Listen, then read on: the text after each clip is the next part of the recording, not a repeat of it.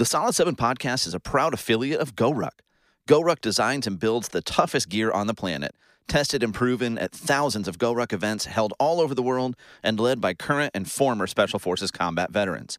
The GoRuck brand stands for building better Americans, the Special Forces way of life, and a life-or-death approach to building the world's toughest gear. Visit solid7podcast.com and click on the GoRuck link to learn more about their gear and events, and a portion of every purchase and every event registration you make will go to support us here at the Solid 7 Podcast.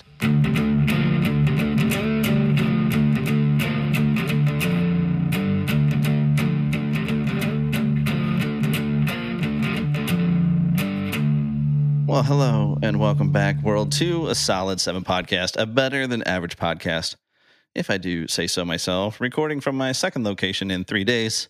All thanks to Hurricane Ian. This is not a show about nothing, but it's also not a show about any one thing. Each week I get together with a guest to talk about whatever is going on in the world that interests us. And that's what we're going to do this week. Now, listeners, if you've been listening for a while, you've probably heard me mention before Paul Harvey's, I guess these days you would call it a spoken word. I don't know what you would have called it when he did it back in the 70s. I think it was a speech to an FFA group or something. But he did this great, spoken word speech, whatever, about God made a farmer and all these reasons God made a farmer. And I would never, try to correct or besmirch the late, great Paul Harvey. But I feel like he missed a reason, which is someday the Solid 7 Podcast would need just a stellar guest. And so God made a farmer. And we have him here for you today. Jeff Smith from Colorado Craft Brief. Welcome to the podcast, man. Hey, brother. How you doing? I am better now. So I was pleasantly surprised. I had like 2 alternate recording locations planned today to make this happen because our internet hadn't come back. And I stopped by the house real quick. And lo and behold, the blue light was staying solid on the modem. And we're up and running. So, you get to stare at my, I don't know what that is, mauve curtains behind me here. And get to do this thing from the comfort of my own home. Now, you're familiar with the podcast. You've listened some, and so you know that we are, of course, fueled by Jocko Go. And so, it's always nice to get to share Jocko Go, like teach a guest about Jocko Go. But you're already on the path, man. Like you were primed and ready to go. So let's crack these bad boys open and get after it. So, I'm ready. Here, sir. And of course, great. And if it gets real slow at the ranch, I have RTDs in the refrigerator through the wall right here. So if I really got to fuel up, I think I have the banana cream and the chocolate RTDs on hand and the protein. Nice. Yeah. For the powdered milk, I like the banana cream. That's my go-to. But in the RTDs, man, the vanilla is so good. I mean, it really is just melted ice cream. There's nothing wrong with that. Yeah. I mean, based on the nutritional information, I'll drink it. It's fine. Well, and what you need there on the ranch is easy access to protein. So I'm glad that the guys over at Jocko Fuel are filling that gap in protein in your life for you. Yeah, I mean, I did a tour at a big Anheuser brewery one time, and they said that you can live on beer, but they don't suggest it. So having a good alternative than beer and summer sausage, because that's one of our products with the company is shelf-stable summer sausage. But to have a legit protein drink that doesn't taste like you're chewing on a chalkboard is pretty incredible. Yeah, no, it's amazing what they pulled off. They just keep knocking it out of the park. And that's kind of how you and I ended up here. I think you found me through Brian Littlefield from Jocko Fuel coming on the podcast. And you reached out and, beef right there in the Instagram name. So I was sold right from the jump. And yeah, well, and I know you got some boxes. You got a box of steak because I did make the mistake one time of going on a podcast with a guy that had never tried the beef. So it kind of made me half as effective as I should have been on the marketing side because he's like, yeah, I'm sure the steaks are awesome, bro, but I've never had them. So what did you think? Oh, dude, I had to, I broke rules in my Ford owner's manual handbook to keep the beef I still have frozen because we were without power for a while. So Ford says I couldn't use the AC outlet in the Escape to power the fridge. and I risked it for the beef. So all the remaining beef from that box is safe. I don't want anybody to lose any sleep over that. But we started cooking stuff up. We had already started to work our way through the box, and then I'm like, well, we got to eat some of this. We're gonna have a beef party here before the hurricane. But so we've gone through a few pounds of the ground beef, which we go through. That's a regular staple here, like burgers and taco meat, probably weekly. And we're kind of snobby about it. I spend some money on it typically. As you and should. then I haven't made it to the ribeyes yet, the bone-in ribeyes. Which, I mean, that's the star of the show. That was a good-looking box of meat, but those ribeyes look amazing. But I've got an awesome audio engineer here for me, Art Pipok, that mixes the show for us. And he works for, the occasional Jocko Go and now a giant ribeye. So those are still on ice waiting for him and his wife to get over here for those. But I cooked the strip steaks. I'm normally a pellet grill guy. I'm normally a coffee rub guy. I didn't want to mess with any of that. I wanted to taste the beef. So I did a reverse sear, salt and pepper only, little, nice pan sear at the end with some butter. And man, they were fantastic. I'm a ribeye guy. I like more fat than a strip steak has. But as strip steaks go, they were excellent. Yeah. Well, it's interesting. We have a lot of people that'll ask us, well, how are your ribeyes? I'm like, well, hell, man, if you're a cattle rancher and your ribeyes aren't any good, like, you've got way bigger issues. So what I encourage people to do is try the burger. Yeah. It's probably the most telling story of the burger. Growing up, I grew up in Eastern Oregon, and we grew up hunting and fishing all the time. We lived like 30 miles from the Columbia River, so a lot of salmon, a lot of elk, a lot of deer. Mm-hmm. But my mom grew up in a farming community there, and when we started the beef company and I took some beef out to them, her comment was, I haven't had burger with this flavor since I was a kid. And I was like, okay, so we're doing something right. We're keeping that traditional flavor. We're getting something that people are used to having, and maybe bringing some producers closer to the consumer, but also bringing some consumers back to agriculture where they can engage. Yeah. Because there's a ton of movement in the agricultural community for educating the consumer, which, in my humble opinion, sounds a little demeaning. Yeah. It sounds a little arrogant. So we don't want to educate the consumer. We want to engage with them. We want them to know what we're doing on the ranch. Some of the stuff's not rosy. Some of the stuff is literally life and death. Yeah. Some of it's not great. But we want people to engage with us and know that we're doing the very best we can for the animals first.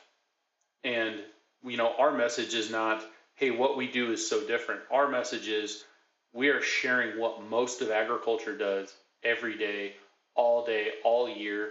There are agricultural producers in your region that I'm sure were doing different things to prep for the hurricane. If you're an almond or a pecan producer in South Georgia, or a peanut producer, or you have orange groves in Florida, all those people were impacted by that storm. Yeah. And the fact that, what are you? You're a week out of the storm. Have you heard of anybody going hungry? Have you heard of the food system failing people? Like, that's a pretty incredible repeat.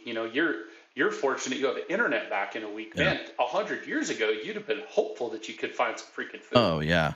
And the engagement of people back to where their food comes from, whether that steak comes from me or other agricultural producers, because Florida is one of the largest cow-calf producers in the country, just because of the weather you guys have. So it's more so the message of connection to agriculture than connection to me. Yeah. I'm just fortunate enough to be enough of a BS artist that I can come have a good time and drink an energy drink and talk on the computer for a couple hours. Yeah, absolutely. So thanks again for having me. Yeah, no, man, I'm glad we could make it happen. And I think, my listeners know at this point, depending on what part of the globe you're on, they might call me sarcastic, might call me cheeky, but, he reached out on Instagram, we were kind of connecting. And so I'm just being myself and goofing. I'm like, well, to really do this right, to have you on the podcast, I'm going to need to have a couple of ribeyes. But you didn't miss a beat. You're like, yeah, send me your address. Meat headed your way.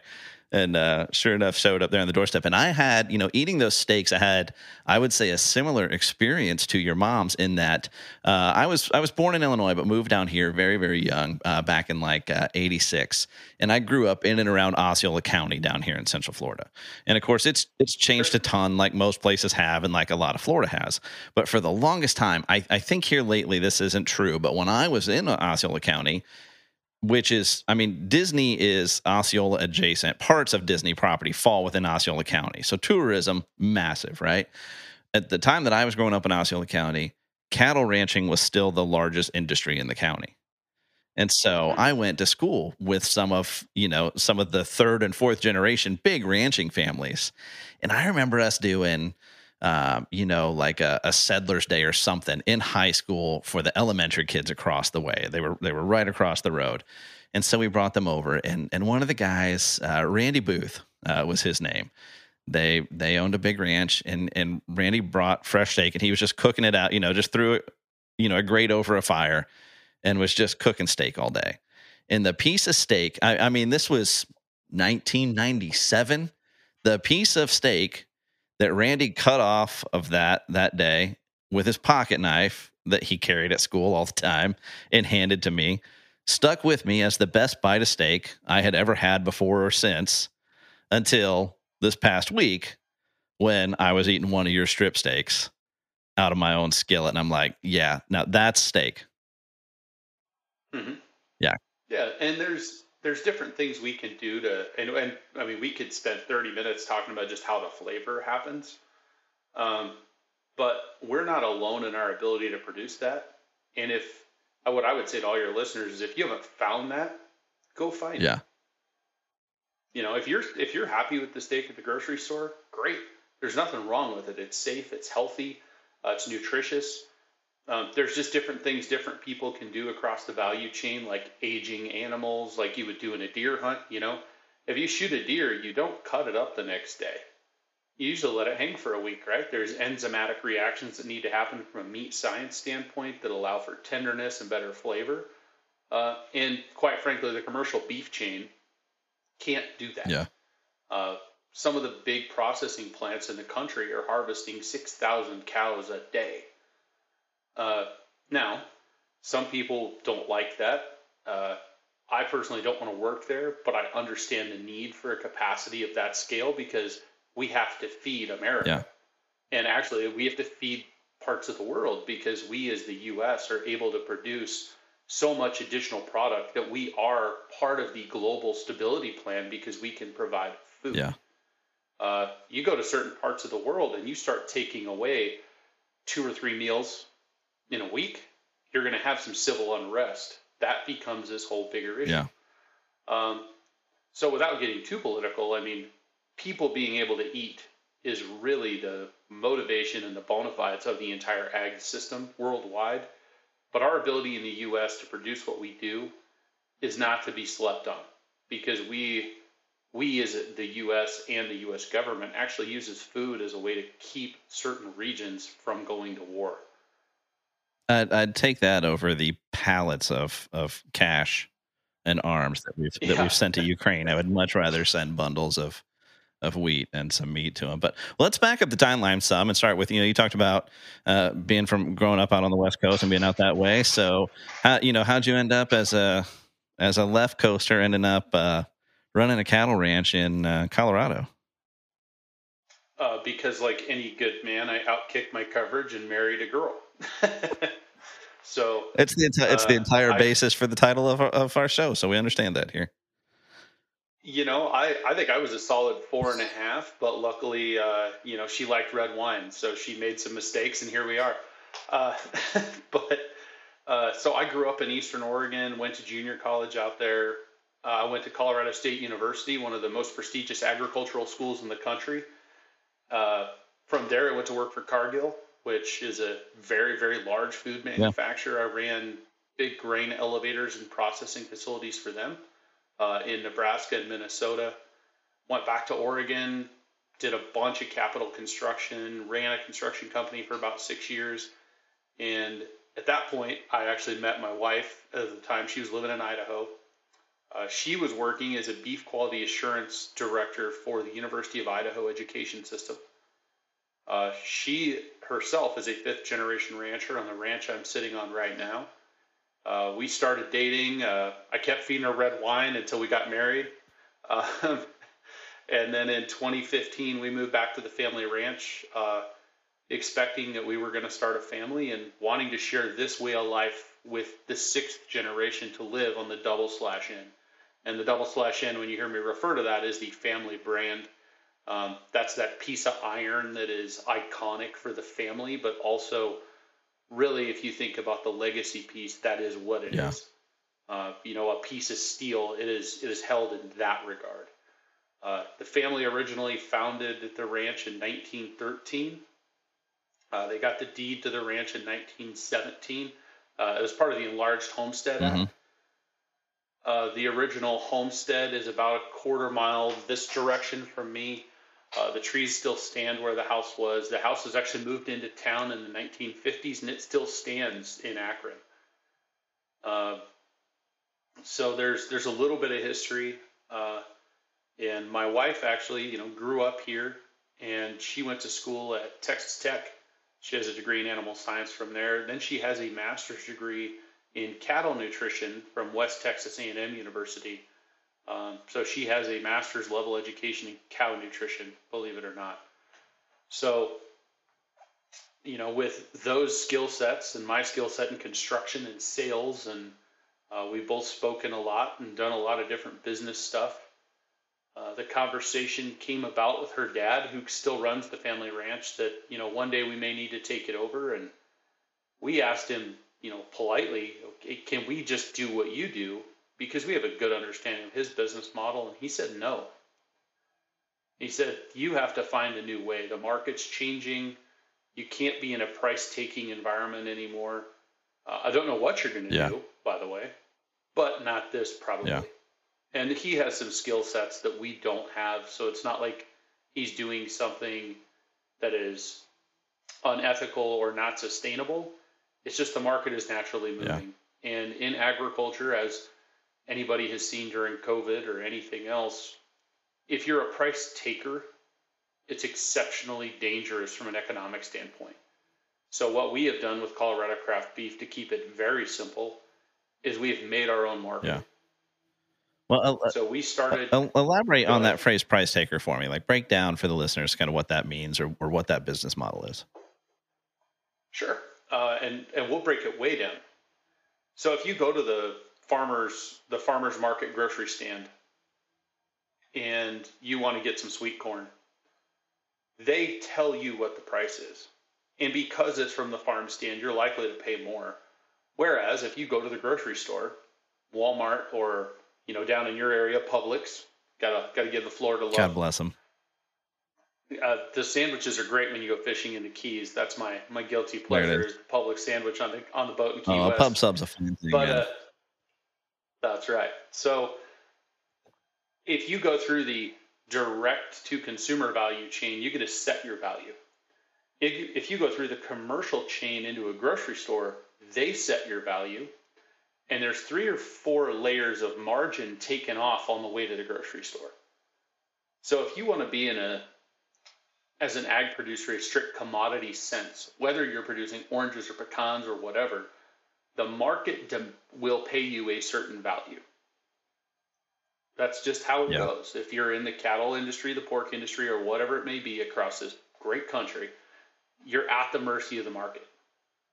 And if you have something happen like during COVID, the price of cattle fell 30% during COVID because they slowed down the processing capacity because they couldn't get people to work. So if you're in a price-taking model, like most of the commodity chain is, you are at the mercy of the market. Now, there are ways you can work through that with hedging and options and other economic things.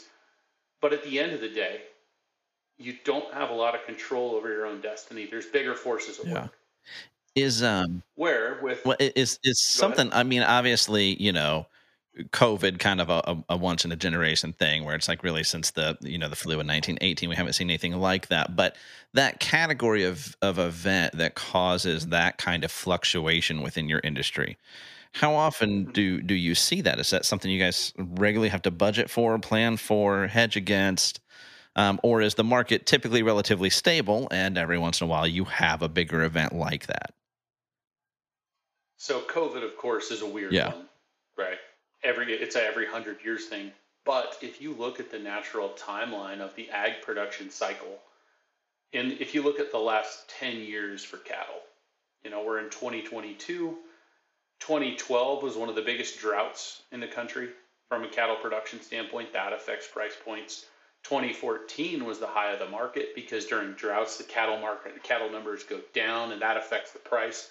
So you have this natural swing of the economics. In 2019, a harvest facility in Kansas burned down, so that dynamited the market. I mean, you're probably talking 6 to 8, I would call material economic events every decade. So if you're at the wrong point of your production cycle when one of those things happens to happen, you're going to be in bad shape. Now, it's not to say that you can't work through it. People have been doing it for a long time. This is not new. But, inflation, interest rates changing, all of those different externalities affect your ability to be bankable. They affect your ability to carry on a business. They affect your ability to sell. They affect your buyer's ability to buy. So as long as you choose to be in that exceptionally commoditized space, you have to watch for those. Now, the flip side is most of the people that are in that space are running very high numbers. So they're going scale of economy. They're only making $100 a head, but they're running hundreds and hundreds of Yeah. animals. So you can begin to make some money. With Colorado craft beef, we don't have that scale, so we have to have the premium. So what we've done is we set our own market. We built our own market through social media, through other events, uh, where we now have a connection to our own customer. We hold that value, we hold that connection, whereas nobody else does. Yeah. So we can then drive business value by doing that. So when I say price taking versus price taking is just selling on the open market as a commodity producer, which a lot of people do, and quite frankly, they have to do because not everybody can go direct to consumer. Uh, but to be a price maker, it's not just a matter of saying, I have this to sell, therefore it's worth X. It's, I have this to sell, and I have to continually cultivate the relationship with my customers to ensure that they agree that the price point I would like and I need to survive is Yeah. reasonable. Both of those have a very different level of input. So if I can pretend to know more than I do and just repeat questions I've heard on Shark Tank, what's in the space you're in, what's that look like for you as far as repeat buyers, churn, cost of acquisition for customers? Like where are you finding your most success in customers finding you? So word of mouth is huge. I spoke to a gentleman last week, and he's like, "Oh yeah, I heard about you from this guy who heard about you from this other guy." So we're third or fourth level word of mouth. We're seeing triple digit growth every year, so that becomes its own operational constraint. Is how do you have enough cattle to make that work? Yeah. But our churn rate on customers is pretty low because one of the things we found is our customers reliably will buy 2 times after their initial purchase within the first 6 months. So the product at that point starts to speak for itself. Yeah. Is when people come back that quickly. And that's one of the things that we've noticed with some of the people we know in the direct to consumer space in beef and in other areas. And if your product is not demanding of a rebuy, you're going to lose them. Yeah. So cost of acquisition is interesting because cost of acquisition for us is getting them in once because the beef will do the Yeah. rest. And then there's a ton of different things you can do from a marketing perspective and realize at that point you're competing with Omaha Steaks, you're competing with Crowd Cow, you're competing with Butcher Box, you're competing with all these other Hmm. guys that are way bigger. They have substantially different marketing budgets, and quite frankly, a bigger team, because the team that is Colorado Craft Beef is myself, my wife, and one hired person. And then we do have a contract marketing guy who is a retired, or excuse me, I forgot the proper nomenclature. He's not a retired Marine. Retired Marine? He was a machine gunner in the Marine Corps. You're not So allowed, he's the you best can't marketing say, guy you'll. I guess you might be able to say retired Marine. I know you can't say former Marine, which I Correct. think you're okay to say retired. Yeah. So he was is a Marine that was a machine gunner in Iraq. And it's great because when he calls you with a marketing question, he calls you like he's picking up a radio, and he's like, "Hey, I don't like this stuff. I want to fix it like this." And I'm like, "Send it." And he goes, "Great." And he hangs Yeah, up. that's awesome. So he's never once asked me about my feelings. And for that, I love the guy. That's one of my favorite Ron Swanson quotes. Is he talks about an old friend that he used to work with, and he said, "We still never talk sometimes." That's right. So, well, yours is an industry I've always been intrigued by. I didn't grow up in a farming or an ag family, but kind of tangential. So some of my background here and why I've got kind of a soft spot for what you do. One is I just have logic and a thinker, and anybody who doesn't appreciate your industry, um, you know, that's a whole other conversation. But most of my family's from the Midwest, from Illinois. At least just a couple generations back. My several members of my dad's family were retired from John Deere, including maybe my all-time favorite member of my family. We'll say extended member of my family. I don't think any of them listen to the podcast, and a bunch of them have passed away, so it doesn't matter. But she worked for John Deere for 38 years.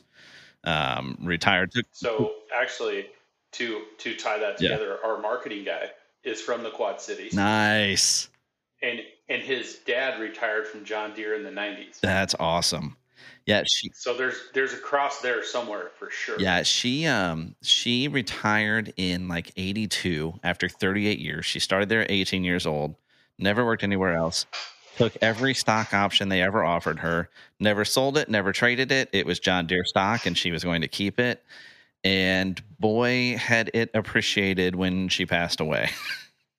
Right. But my dad's dad, he died when I was very young, but he started there as a machinist, as a welder, and with no degree, when he retired, he was the lead plow blade engineer. Just trial and error and picking it up as he went. So always had an appreciation for the machinery. Of course, being out in the Midwest when I was younger and then going up to visit all the time, it's corn on one side and corn on the other, though you go up there now and a lot of the cornfields are soy. I've got family retired from Cat, and then my mom's brother, my Uncle Bernard, always for most of my life, has had a small farm up in Illinois, kind of on the Peoria side of the state. So, never done a ton with it. He always had some goats, had some sheep, had some turkeys that the bigger cousins would hold me under in the rafters. And but the farm was always a cool place to me. I always loved the smell. I loved the animals, and I've just kind of always had this built-in appreciation for it. And of course, despite feeding the country and the world, man, you guys get beat up a lot. And so I think just the misunderstanding really of what farmers are, what ag is, what ranchers are. Like talking to you, just hearing you talk about your own background and your wife's, and I just find this over and over again when you hear anybody speak from this industry. Just a massive level of education going into modern agriculture. And the quote unquote small family farm is still, you're looking at people with degrees in business and in ag, and all just to make this happen, because you're doing it all right. You've got to wear all the hats of the business in one side. But I just want to, let's jump in just to some of the different, I have no roadmap here. I don't know that it'll all go in a straight line, but just start digging into some of the controversies, or maybe dispelling some of the myths. And I think we have to start with, as a cattle rancher, how do you sleep at night knowing that you're destroying the earth?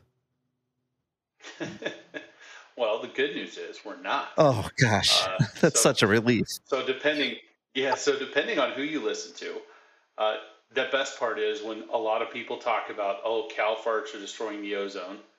Well, let's spin that 180 degrees, because it's really not cow farts. It's actually burps. So it's methane from when they regurgitate and chew their cud. So anybody that says cow farts automatically doesn't know what they're talking about because they're on the wrong end of the animal. So we can just knock those guys right off the list. Awesome. Good to know. Because, yeah. And then the flip side is most of the agricultural land in the United States, 70% of it is unfit for cultivation. So, for instance, where we live right here, where I'm sitting in eastern Colorado, we're in the sandhills. It's literally the deepest below sand like you guys have on the coast in Florida. You can't farm it. So you have to keep a root zone in there. It has to be stable so that it doesn't blow. Like imagine the Dust Bowls from the 1930s during the Great Depression. Those came because people were trying to cultivate land that was unfit for cultivation. So of all the land in the U.S. that is fit for that is used in agriculture, as I said, 70% is unfit for cultivation, meaning you can't farm it. You can't run tractors over it. You can't grow anything on it. So as agricultural land, what it becomes is grazing land. And a lot of that is, southern Idaho out in the lava rocks, or it's where I'm from in eastern Oregon. It's Forest Service land. And, there's a joke. I don't know if you call it a joke. There's a common saying where I'm from in eastern Oregon, which is on fire every summer based on the climate. You can log forest ground, you can graze forest ground, or you can watch it burn. Because to some degree, you have to mitigate that fuel. If you're looking at a place in eastern Oregon or western Colorado that gets 14 inches of rain a year, it's going to get dry. You guys got 14 inches of rain last week. I was going to say, I got 18 inches on Wednesday. Exactly. So we don't get that. Like right here where I'm sitting at the ranch, our annual average is 11 inches. So you can't grow anything. So you get this very fortunate time frame of the year where we're going to get most of the rain between April and July, some of it in the spring, some of it in the form of snow in the winter, but we get a growing season that grows native grasses. That ground is good for nothing else. So you turn out ruminant animals on it, ruminants being those with multiple stomachs, cows, goats, whatever you want to do. I don't really want to have goats, nor do I want to have sheep. So we've settled on cattle. And those cows do something that, the guys at Jocko Go would be proud of. They convert non-edible product into steak. That's a pretty cool machine that can take grass and sagebrush and turn it into steak. And that is the case, as I've said 3 times now, in 70% of agricultural land. So it's not that we choose to raise cattle. It's that we choose to optimize nature in the way that it is designed to operate. Yeah. Are these, wave a magic wand and get rid of the humans and get rid of the cattle? What would have grazed these same lands? Like what would have kept that ecosystem in balance or in check? I mean, that would have been back in the days of the Cherokee and things back then when they had hundreds of thousands and millions of buffalo. And you had, actually, if you look at some of the old Lewis and Clark journals, they noticed originally that elk were plains animals. But they're exceptionally reclusive. So as people moved into the plains, they moved to more secluded areas. So it would have been all the wildlife that we think of when we think of the Great Plains. Bison being the biggest one. And I forgot the numbers. I think bison at the peak of their numbers were estimated to have somewhere around 50 million animals. Yeah. And so, and oddly enough, the other natural nature operation that happened in those times before people were plentiful was fire. That's how you got rid of overgrowth. That's how you got rid of weeds. That's how you got rid of different things, was there were natural fires started by lightning that burned hundreds of thousands of acres. So there's actually some of the Native American books you can read that differing areas of the country, the Native Americans would burn certain sections of the plains to consolidate hunting areas so that it wasn't so vast. I'm just, you're talking about, elk out on the plains, and I'm just imagining Cam Hanes losing his mind. I think he would have single-handedly driven the elk into higher elevations. But how does the cattle population in the U.S. now compare to like what would have been the bison population? I gotta imagine it dwarfs it. No, the cattle population is actually lower. Really? Yeah, I've got my trusty little Google machine here. See, Maybe I'll pull that that can't up. be true though, because the climate change wasn't happening with the 50 million head of bison. So if there's less cattle, see, there's a math problem here that maybe I'm just too dumb for. Mm-hmm. Estimated 30 to 60 million bison roamed North America in the 1500s.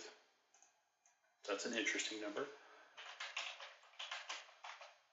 U.S. cattle production population right now, okay, 93 million. So I was incorrect on those numbers. See, there you So go. 30 to 60 million at the peak of the bison population. And right now we're at 93 million in 2020, which is down 1 million head from the year before. Are we the top cattle producer in the world? Yeah. Man, especially by poundage. That makes me proud. So the interesting thing to think about, though, is that 93.8 million is going to include the dairy herd, because the dairy herd is its own separate number, right? And we harvest around 35 million cattle a year in the U.S. Just for beef consumption. And those are going to raise from, cull cows that are just being ground into burger all the way to like your best high-end prime beef. So it's really interesting to understand the math and how that moves. But if we look at the U.S. population or cattle population over time, sector at a glance, this is from the USDA, so just making sure that we have our numbers in check. In 1975, there was 130 million cows, and now we're down to 93. So, as a industry, and this is one of the things. Shout out to Andy Stumpf. I had a ton of data when I went on his podcast, which was almost a year ago today exactly. Episode 205 on Cleared Hot for anybody that wants to hear that. We went crazy with the numbers and the statistics and all these other things. Yeah, after this episode, if you want to hear a good podcast, I highly recommend that episode of Andy's. That is not what I was saying. This is going to be a good podcast too. It's true either way. No, I love Andy. And that episode was fantastic. I was just listening to it in preparation for this. So, well, the interesting part when you start looking at all these numbers is you have to think of the net cost per unit. And people don't like it in general when you start talking about animals as a unitized number. But if we want to start measuring things like climate change or cost of beef or how we're destroying the environment, we need to look at it from an objective data point of view. So our water usage in the cattle industry is down like 60% in the last 40 years. There's a ton of data points out there that talk about all this stuff, and my apologies, I don't have a ton of them in front of me. But in general, if you look at the ag, and this is probably the other bad rap ag gets, everybody talks about factory farming and, it's really not families doing the work. As shown by the U.S. Meat Export Federation, 88% of all food in the United States is produced by a family farm. So where's what's the disconnect there? Like how well, just break that down for me, how that works, because you do hear a lot about the family farms going away, and depending on what you read, Bill Gates has purchased all your land. So what's the reality behind kind of the media hype on those things? Well, there's a few different things at play. So before I answer that, I'm going to give another little snippet of my resume just so people can align what I'm talking about. I also work in private equity. I'm a math nerd from a way back. I have a spreadsheet for almost everything. And I do a lot of investing in the agricultural space. So as opposed to a lot of my brothers and sisters in agriculture, I have a little different lens that I view all this from, which I think makes it a little more palatable to the general consumer. So let's talk Bill Gates first. Bill Gates owns, I think it's like 250,000 acres, something like that. That's a fair amount of ground. And the easy way to talk about why he owns it, I think, is summed up by a Fox News article from a few years back. From 1976 to 2016, that 40-year period, downtown Manhattan real estate, if you bought something on Fifth Avenue in downtown, it went up 10x in 40 years. That's pretty incredible. Yeah. High-end agricultural production ground in that same 40-year period went up by 16x.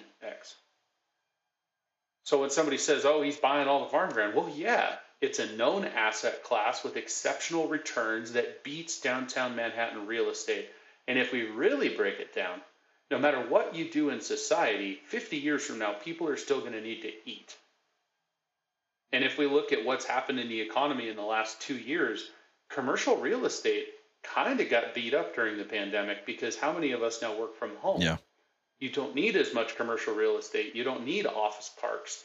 I know, for instance, not far from us, about an hour away, State Farm Insurance built this huge commercial building that they opened in 2018. It housed like 600 people. It was like 9 stories. They shut it down during the pandemic and put it up for sale because, like, oh, we don't need this anymore. Well, nobody's going to do that with a farm. And I don't know this for a fact, but my assumption would be that if you looked at any number of the acres that Bill Gates has purchased, they're still producing product. There's still taxes associated with that land. There's still upkeep associated with that land. And for all the craziness that guy's got himself embroiled in, he's not going to invest millions and millions and millions of dollars in something and just let it languish. My 2 cents. I like it as a real estate investment over the idea that he just wants to feed us all fake meat eventually. So I'm happy to go with that take. So he might also want to just feed us all fake meat at some point too. Yeah, I'm not saying there's not another agenda. I'm just saying that from the math, it's pretty hard to argue why an investor of that caliber would be doing what he's doing. Now, I'm not Bill Gates. I don't have access to his inner circle. So I could be totally wrong. Yeah. But it's just interesting because really 250,000 acres in the United States from an ag production standpoint is not that big of a deal. So backtracking some there to something you said, though, then that the majority of our meat's coming from family farms and not these quote unquote factory farms. What's the reality behind that? Where's the disconnect? Like for me, you see the juxtaposition, and I can't remember what really kind of turned me on to being a little bit more concerned about where my meat was coming from and how that meat was produced and raised. I've been a big fan of Mark Sisson for a long time, still am. Big fan of Rob Wolf for a long time, still am. Obviously, Rob's been involved like with the Sacred Cow Project and that type of stuff. So for me, the juxtaposition at both ends is, going to Walmart and buying the cheapest pack of ground whatever from wherever, versus like typically before your box showed up on my doorstep, I was gonna go to Publix and pick up a pound of White Oak pasture, ground beef, which is fantastic. I mean, it's good stuff. It's probably 2.5 times the price of going and buying a pound of ground whatever from Walmart. And, on my end, thoroughly convinced that there's a vast difference between those two products and how they were produced and how they ended up on my plate.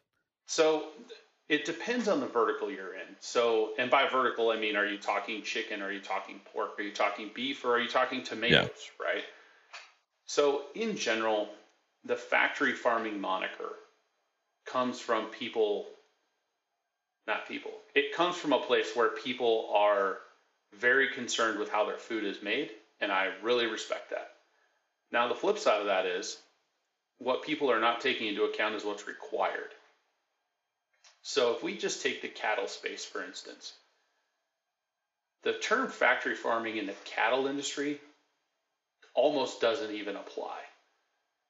Yes, there are big feed yards, feedlots, as you've probably seen, but the biggest ones in the country are 100,000 cows. Now there's multiple millions chicken farms, like there's some chicken farms that have 10 or 20 million birds on site. So there's different kind of things to look at in each vertical. But in general, if you take the cattle industry, we have 4 segments in the cattle industry. We have the cow-calf operators, which are people that own mother cows, that their commodity they sell is young calves when they get weaned. Well, the average herd size in the U.S. is like 30 cows. Really? Yeah, it's very, very, very small. Because in the cattle space especially, you can't own, and you can, there are some ranches that have tens of thousands of mother cows, but they're very uncommon. Yeah. The next level of the value chain in the cattle space is the stocker or yearling operators. That's where my wife's family has operated. And they take weaned calves, we turn them out on grass, we get them to the next level in their life cycle, and then they are sold to the third sector, which is the feed yard. That's where they're grain finished. That's where they're prepared to be, in a right body condition, that they go to a harvest plant and they produce the best quality of protein they can. So you can talk grass finished versus grain finished, all those other things as we kind of move them around. But in general, that's the cow space. And in the cattle market, you can't get huge factories. It just doesn't work. So probably the closest thing to a factory is going to be the harvest facilities where they convert those cattle into steak. And to do that on a small scale is exceptionally expensive. Yeah. So some of the harvest facilities in the country that do this harvest 6, 8, 10,000 animals a day. Well, and they've got hundreds of people, and their cost of production is approximately a third of the rest of the industry. And that is why you can get that beef cheaper. I mean, there's different things you can do. So if you take somebody like White Oak Pastures or somebody like our company, Colorado Craft Beef, where we harvest is under the same inspection criteria as those big facilities, but you're talking 10, 20, 50 animals a day, not thousands. Yeah. So by sheer scale of economy, your prices are much, much, much higher. Mm-hmm. And you're able to do different things. Like at Colorado Craft Beef, everything we harvest, the carcasses are aged for 21 days. You can't do that at a facility that harvests 6,000. Yeah. It's just impossible. It's a real estate problem that becomes pretty much insolvable. Now, the difference is if you look at the chicken and the pork industry, we'll just talk protein. What's happened there is this crazy level of vertical integration. So I have a buddy of mine that's in Iowa. They have a 40,000 head pig facility. But he's also a farmer, so he can provide his own feed. So he's upcycling his own ability to make different margins along the way. He's diversifying his operation. He's able to get more vertical. He's able to sell product or keep it and feed it if the economics support it. But people go, "Oh, that's factory farming. Look how big it is." I'm like, no, that's called being efficient. Yeah. And sometimes you just have to be efficient because not everybody can raise 10 pigs because not everybody wants to raise 10 pigs. So probably the chicken and the pork industry catch the worst heat for factory farming just because of how big they have to be to make the math work. Yeah. But even in those verticals, it's a lot of family facilities that are contracted to feed up the pyramid to the harvest facilities that are owned by the meat processors like Seaboard Pork or whoever else it may be. And I think what people are afraid of is that in a factory or a large facility, that's probably a better way to call it, in a large facility that animal health it suffers. Well, what we have actually noticed is it's quite the opposite.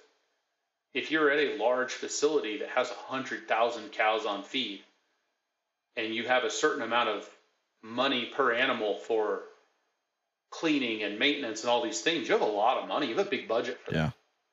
If you're a 1,000-head feed yard, a mile from that big one, you're pinching pennies to make sure you can pay the light bill.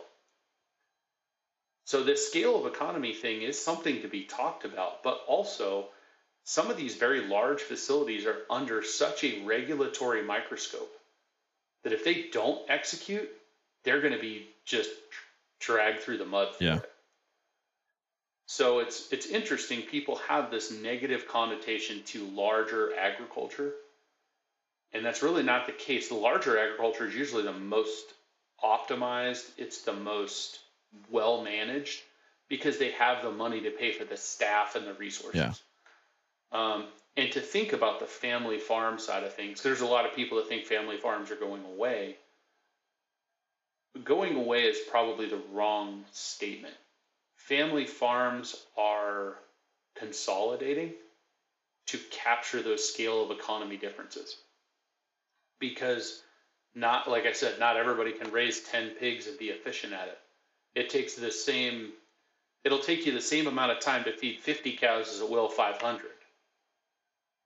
And so what happens is these family farms are getting to be thousands and thousands of acres, and they're running a lot of animals, and they're doing a lot of business because that's how to stay profitable. Right. And for everybody that's screaming at the phone or whatever you're listening to right now, I really need you to understand what's happened to agricultural profitability. In the 70s, for every dollar that was invested into agriculture, a producer could expect to get $1.35 back. Today, if you invest $1, you get about $1.14 back.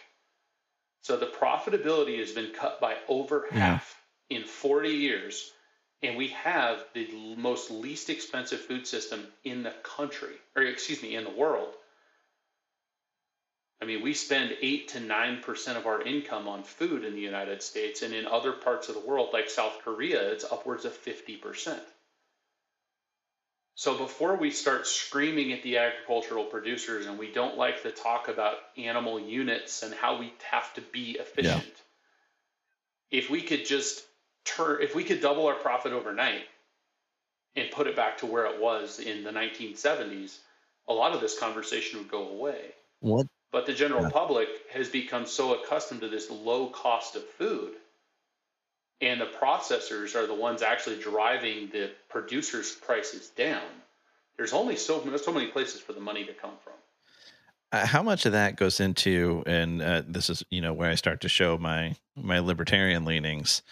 Man, the government meddles in your industry more than most, not more than all, but more than most, both on the the crop side and the animal side, and certain things that are subsidized and aren't subsidized. And you hear reports about people like being paid not to plant on a particular thing or not plant a particular area. How much of that goes into what that struggle is with pricing and profitability for your industry?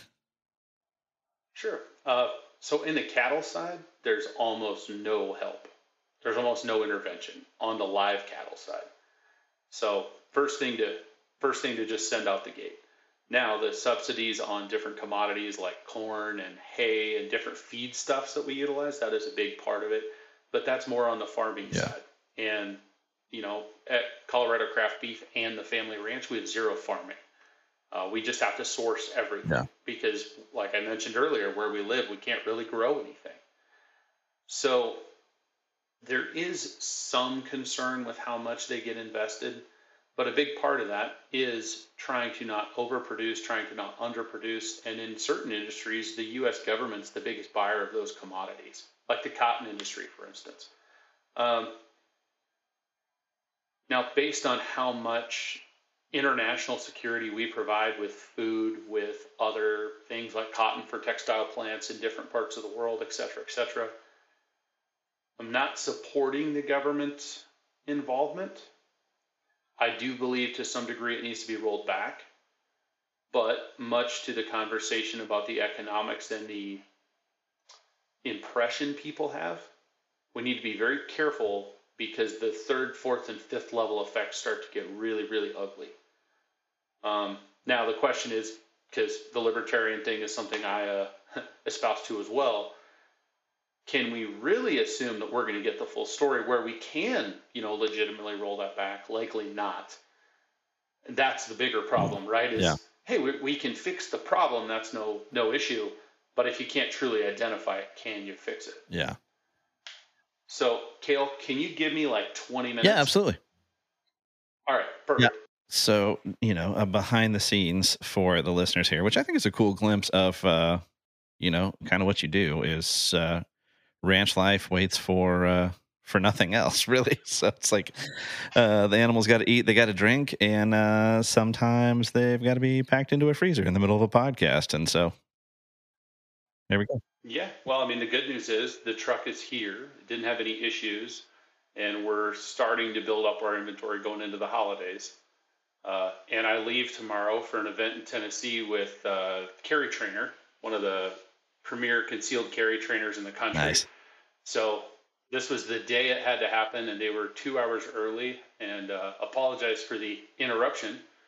No But worries. Yeah. Well, so we were talking kind of the impact, really on, I had asked it from the angle of like subsidies, not really as much price controls, these days. I always hear, on the egg side, the how, like ethanol subsidies affect our corn prices and, and different stuff like that. Wasn't sure how much of that played in on your side of the house or played a factor on your side of the house. I mean, it certainly comes into play because it's all part of the value chain that is our food system. So, some of the byproducts of ethanol are fed as cattle feed in certain instances. Dried distillers grains is the technical term for it. Or you can have wet distillers grains because they're distilling ethanol. It's the same as just basically a big whiskey still. Um, so it's interesting, but a lot of those subsidies have been put together to encourage like ethanol production, for instance. Had they not had certain tax benefits to pursue some of those technologies that were a loss in the very beginning, they wouldn't have become technology. Solar and wind energy are a huge part of that. I mean, some of the people that do solar and wind energy, the only thing they make is tax credit money. I think there was somebody that said something about Tesla. That was one of their biggest savings was the tax credits for producing electric vehicles. So I get the animosity towards some of those systems, and to be frank, I don't agree with all of those systems. But much to my conversation about ag profitability being cut by 60%, if the incentive is not there, it's not going to happen. Whatever that incentive may be, however it needs to be structured. A lot of technologies come about because the government invests in them and systems are built around those technologies, and they can peel back the subsidies. So by and large, I do not agree with government intervention, but I would say that there's a lot of things nationwide that government involvement has helped. So without really peeling the onion on all of them, I mean, I think we just need to be very strategic in how we observe those things. Yeah. Well, how what's your take on the other side of that coin? Where I spent a significant amount of time on my last episode with my buddy Jason Shorey ranting about the impacts that local government and local government elections have on all of our daily lives. And so, you're probably in one of the most regulated industries in the country too. And how much of that do you see as beneficial and necessary, and how much of that is maybe overly burdensome and maybe a struggle for running a challenge to running a smaller operation? Well, it depends on where you're at. So the issues I have in Colorado are going to be different than the issues people have in Utah or different than people have in Florida. So a lot of it's going to come down to natural resources and how those natural resources are affected by legislation and how that then trickles down to agriculture. Because one of the most direct things that we've seen in the agricultural space in Colorado in the last few years is there was a big push on a bill last fall, about a year ago, a year and a half ago at this point, because it didn't make it to the ballot.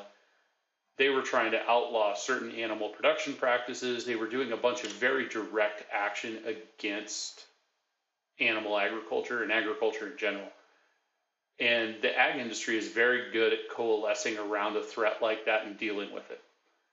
Where we actually face a bigger issue, and I think a lot of the people in the country in the ag space see this as well, is if somebody starts regulating something that is 2 or 3 layers removed from what you do, you may not hear about it in time. So you have to be exceptionally diligent when it comes to that. So you have to have a pulse on what's going on, what's driving what in your area, and who your representatives are, and do they have your best interest in mind. And then you have to be a member of some of the more professional organizations like the cattlemen's groups or local livestock associations, so that you can hear some of this.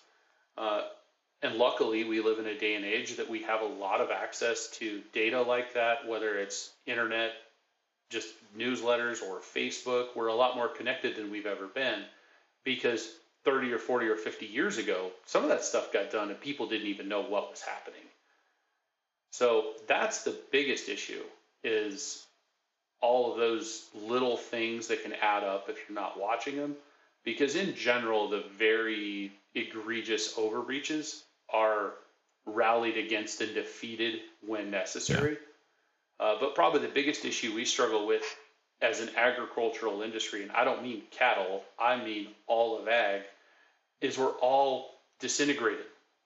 The cattle guys want something different than the pork guys, who want something different than the chicken guys. And we all think the corn guys get too much subsidies, and they think the cotton guys are jerks. And as a group, depending on who you look at, agriculture is 1% to 2% of the total population.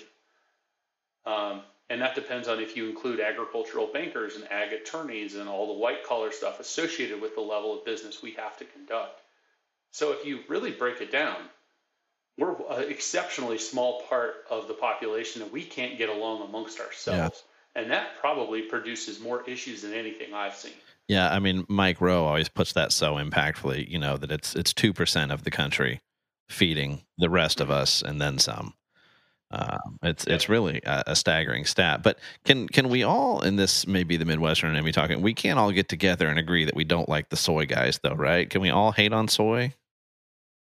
The problem you run into is a lot of the soy guys are corn guys too, and they also have cattle on the side, and everybody's kind of mixed up in the middle. And quite frankly, I've been around the soybean market to some degree when I worked for Cargill, of course. But I would be curious where the rest of those acres would go, because the amount of calories that are produced by the soy industry is pretty incredible. I think some of the practices could be updated. I think, soybean oil is a health thing is really not up my alley. I'm more of a carnivore guy, and I'm down 90 pounds on carnivore. Wow. So, I've had people tell me, they're like, I was back home in Oregon just a couple weeks ago, and they didn't recognize me. So jiu-jitsu and steak is my solution. So there's not a lot of soy in that equation. So it's really interesting where soy has become such a huge part of our society. I'd be curious to look at the model of how we unwind it. And that's actually, you mentioned Rob Wolf and the Sacred Cow Project. For anybody that really wants to talk about agriculture and doesn't really know, let me preface this by saying most people not in agriculture, when they write a book, immediately those of us in agriculture are on edge, wondering how bad they're going to tear us apart. And I know Rob. I've not rolled with him. I've rolled in the same gym as him a couple of times, because he actually rolls in the same gym that Andy Stump does. And so I've met Rob. We do some business with Element. We actually got in a big shipment. We're going to be doing some Element giveaways during the holidays through Colorado Craft Beef. So that'll be fun. But listening to Rob and Diana Rogers, the co-author, talk through that research they did for Sacred Cow is the best written, unbiased, scientifically attached version of ag I've seen in a very long time. So for any of your listeners that are like, hey, I want to understand more about this, Rob and Diana did a great job of going through the ag industry, discussing what is right, what is wrong. And Rob's a biochemist by trade. I mean, the guy is crazy smart. And his ability to look at the data and come out of it was incredible. And there were times when they were talking about stuff, I was yelling at the stereo in my pickup, but they came around in a way that wasn't totally supportive of what we do. It wasn't totally negative, but it was very objective based on the data and what they found.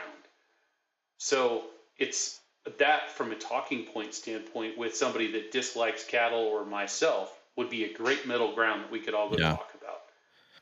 And I think that's the key, is those middle ground. Where can we get to that we can sit down and have a cup of coffee or a Jocko Go or a beer and have a good conversation and leave our pitchforks at Yeah. home?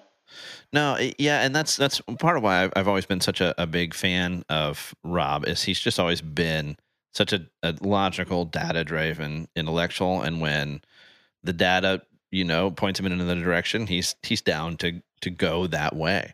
And so yeah, and it's funny because I immediately thought of him when you started talking about carnivore and rolling, because part of how Element came about is his challenges in wanting to be lower carb or keto, but it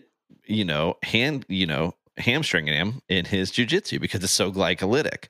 And he's like, man, I'm gassing out when I don't have more carbs.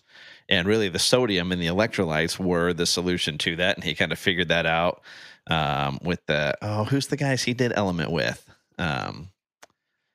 Keto's in the I name. don't know. But anyways, so some coaches he was working with, I can think Luigi. Can't believe I can't think of their name, but and kind of making up those electrolytes made the difference. So that's kind of cool. You've got some connections there, but kind of where I Well, yeah, the interesting part, not to plug another podcast on your podcast again, but Joe Rogan had Diana and Rob on to talk about sacred cow. And the interesting part, and this is really what agriculture struggles with. Rob and Diana talked about the fact that they came out and said grain finished is actually more productive and less impactful than grass finished steak. People wouldn't publish the documentary because of that yeah, stuff, because they were lambasted because there's an expected narrative.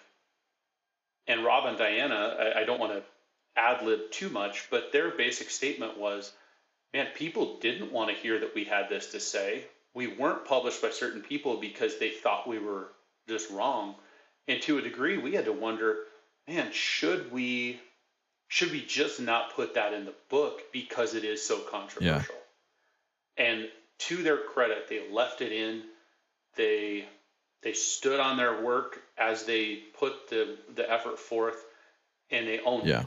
And I actually told Rob on the phone one day, I just called him and said, hey, man, I really appreciate what you did. And I told him what I just told you. Like, most of us in ag, when somebody writes a book about ag and they're not in it, man, we're already a little defensive. But their ability to just drill the data down, talk about it from a business and a philosophical standpoint, and make it data-driven and unbiased was outstanding. Well, and I think that's part of trying to tie some of these ideas and concepts we've talked about together, right? Like I had family on my wife's side that had a chicken farm for quite a while, and they were contracted, and all their chickens were going to somebody else, kind of in that pipeline. And not knocking what it was an honest living, and they were hard workers, and it was a family farm. Like part of why they ended up selling their farm is once their sons got older and went to college and went into the military, it was like hiring people to replace their very hardworking sons just made it not economically feasible. And this was with what I would have said is a large amount of chickens. But then you go and it's they're in the coops that are kept dark and the feeds in there and stuff. I'm like, I don't feel like this is probably gonna be a healthy chicken. Like if I was a chicken, I don't think I'd want to be in here. And so I'd love to have you comment kind of on how much of stuff like that when you see those images, or when you see these undercover behind the scenes videos, a lot of those do tend to be the pork industry. I feel like pork and dairy get hit a lot with that stuff, I feel like. So impacts like that, I'd love to hear your take on, is that just kind of us anthropomorphizing it, or does it lack context, or that's just a stage in it?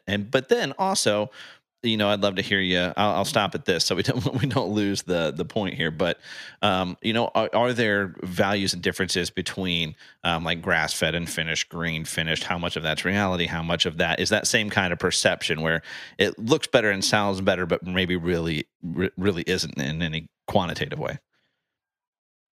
Sure. So let's talk non-cattle, then we'll Yeah. talk cattle. So if you look at some of the nasty videos that have come out, whether it's the Fairlife video or something about the chicken industry, uh, trying to think of the correct way to say this. While I don't condone things like that, when you're dealing on things at scale, sometimes it's inevitable. Sometimes something just looks Yeah. bad. A cow gets an infected foot and they're limping because you didn't see it in time. Or, where we live, there's cactus. They can get foot rot. It's called foot rot. Their foot's not rotting, but it's an infection between the two hooves. So there's stuff that out of context can look really bad. Uh, I don't eat a lot of chicken. Chicken wings are pretty legit, don't get me wrong. But I'm not a fan of some of those practices. Wild turkey, heck Yeah. yeah, shoot some pheasants. I grew up hunting pheasants in Oregon. I love that too. But what I would say is the market is demanding that protein. There's a certain way they have to produce it to be sustainable economically. And that's the fun thing about sustainability is everybody wants to talk about cupcakes and unicorns and all these other things, but they forget that if it doesn't make money, you can't do it. Yeah. Because there's nobody just making a donation to a business to run because someone loves the idea. So to make things economically sustainable in a low margin area, and by the way, animal welfare notwithstanding, because animal welfare is a not negotiable. You have to have the best welfare because as an agricultural producer of live animals, they depend on you. And if you are not putting that first and foremost, shame Yeah. on you. So that's core tenet number one. So I've been run over by cattle. I've broken bones off horses when we're moving cattle. I've had gates hit me in the face. Like I've taken way more abuse than I've ever even considered giving out. And we don't abuse anything. Like sometimes you just get wrecked and you have to take that in stride. That's just part of it. So animal welfare notwithstanding, because that's a not negotiable. There are certain things you have to do at scale to make money and to continue to feed the world. And the amount of, it's 2 billion chickens with a B that is harvested in this country annually. That is a lot of work. And you have to do it at scale because birds don't make a lot of money. Especially when you've detonated the ability of the entire sector to make money by 60%, it's not going to get any better. So I don't like some of that stuff. I think there are things we could try to do better. But if the consuming public won't pay higher prices or better conditions, what do you do? Well, and that, and I understand that I'm lucky, blessed, whatever somebody's take wants to be in a position where I think it's actually the brand name, and not just we buy. I think the brand name is Pasture Raised Eggs. We get them at Publix. I've seen them a few other places down here. Black carton, but you get a little card in there that tells you which of their farms they came from, and you get a breakdown of how much open land. So it's not just access to the outdoors. It's chickens doing chicken things, eating worms and mice and whatever, going back to Joe Rogan, he talks about how vicious chickens really are, which is always funny to hear. Oh, man. But I'm telling you, I don't need to be a scientist, a biologist, a nutritionist. You crack open an egg like that and grab the white or pink carton of whatever from your grocer. You can look at the yolks and see a difference. And again, perception isn't always reality, but I think there's a natural tendency in us to be able to identify stuff like that. We're like, this looks like a healthier product, right? This thing doing its thing. But I also recognize that I'm in a position where I can pay. I don't even know how much more it is than just that I'm going to grab the white shell styrofoam carton, but I know I'm paying more. I think maybe it's $5 a dozen or something for those, which is higher. And that's not feasible for everybody. And that when you're talking 2 billion chickens, this chicken had this many acres to roam just does not scale. It's just not an option for Right. everybody. Well, and here's the other part of that is so in my private equity things and all the weird stuff I've looked at in the agricultural space, one of the investment opportunities I spent a lot of time on was a big egg facility. This was for another company. It's not something I was going to invest in, but I was contracted to help with the financial analysis. Well, in the private equity world, there's usually a sensitivity model created for any business. You know, if your price drops by X, what does it do to your profitability? So usually it's an XY axis graph. The middle is our projected profitability, and so profitability on one side, projected production on the other. So the very middle of the XY axis is this is what we expect to produce, this is what we expect it to cost, or what we expect to get paid. And as you go lower left, it is lower production, lower price. And as you go higher right, it's higher production, higher price. When we started adjusting or measuring the sensitivity of an egg production facility, a penny on the dozens, because that's how you measure it, is a dozen eggs, that's the unit. But 1 penny difference made them in the red. This was a very large commercial egg facility. I believe we were talking, like, it was in the tens of millions of birds just to start with. And a penny on the dozens made it unprofitable. Gosh. So if we think about that and we extrapolate that to your black carton eggs, which I'm sure are awesome, don't get me wrong, and those eggs are $2 a dozen more expensive than commercial eggs. And we already know that a penny on the commercial guys makes them unprofitable. Look at the proportion that it has to change for those guys over here with the black cartons to be profitable. And good for you that you can buy those and you like them. And I understand the different color of yolks you're talking about. I've seen it. And the flavor can be different. I mean, we've had some different products in different parts of the world that you can taste the difference. The only thing I really talk about at scale when we start talking about what people buy, how they feed their families and things like that, and people have heard me say this on other podcasts as well, all the food is safe. And if you can feed your family, please do so in the best way you can. And some of the people that really shame on, you need to do grass finished, you need to this, you need to that. Man, 10% of our country is food insecure. They don't know where their next meal is coming from. Why don't we focus on that first? And that is really the mission of our company, is trying to bridge that gap so that people have food. And, to a point you made at the very beginning of the podcast about people being able to have food and all these different things, and also have an opinion about agriculture. The reason they have time to have an opinion about agriculture and they have the ability to voice that opinion and the energy to pick up the fight is because they have readily available food. Because a hungry man has one problem. A fed man has many. And I think a lot of people take that for granted. And I'm not saying the system is perfect in any measure, whether it's cattle or chickens or whatever. We all have things we should do better. And that's one of the reasons we have a company, is we are striving to do better.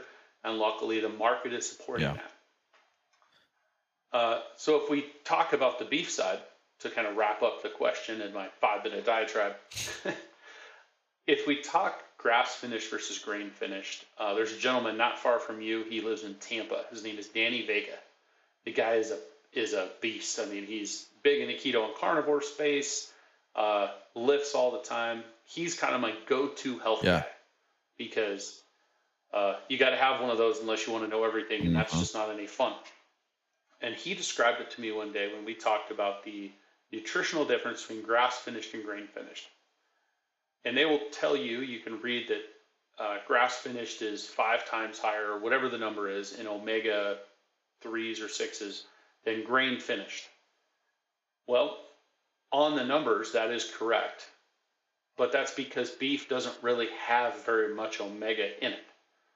So if it's 5 times more of zero, it's still basically zero. So if you want omega, eat some Right. fish. So if we start breaking it down to that degree, probably the biggest metric to use when you start talking about beef is grain finished beef has a 67% lower carbon footprint than grass finished. And that's something that is talked about in the inverse a lot. People will say grass finished has lower carbon footprint because you're not feeding them grain, et cetera, et cetera, et cetera. But by the sheer cattle production numbers, that's incorrect. What makes that difference?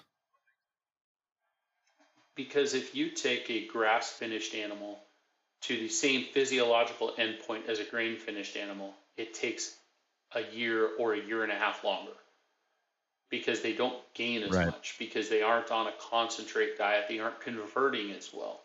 And then throw in the fact that if you're in Colorado, we have a really great summer for grazing cattle, but 8 months out of the year, we can't be on pasture. So now you have to harvest that grass, which is hay of some sort. You have to store that energy in a way that can be fed through the winter, and it's not as dense. It's harder to transport. The general carbon footprint of that entire ecosystem is exceptionally inefficient, unless you are white oak pastures in Georgia that gets 40 inches of rain a year and they have grass all year. So it's very regionally specific. But the vast majority of the cattle production area of this country is not sustainable for grass finishing because we don't have that kind of food load or that kind of forage load. So if we think about how we feed and what we gain, I'm sitting in a L shape of two pastures here and here. When we have cattle on grass, those cattle are going to gain around 2 pounds a day on grass. Now, that is nutritious grass. They're eating pretty well. That's a different nutrition footprint than people down in your area in Orlando because you have good grass, but it never goes dormant. It's always growing. So from a nutritional standpoint, it's very washy is what we would call it. It has a lot of water content, but the nutrients are lower because it doesn't the soil doesn't get to rest. So there's a lot of different nutritional things that happen there. But if we take cattle to a feedlot and we give them a balanced nutritional concentrate ration that they are stepped up to from a health standpoint for their gut biome, they're going to gain 3.5 to 4 pounds a day. So they're going to gain twice as much daily weight. They're going to accelerate to that endpoint where they become a steak. They're going to have that good bright white fat that you're used to seeing in steaks that tastes like has that buttery flavor to it. And you don't get the bright white fat without a concentrate diet.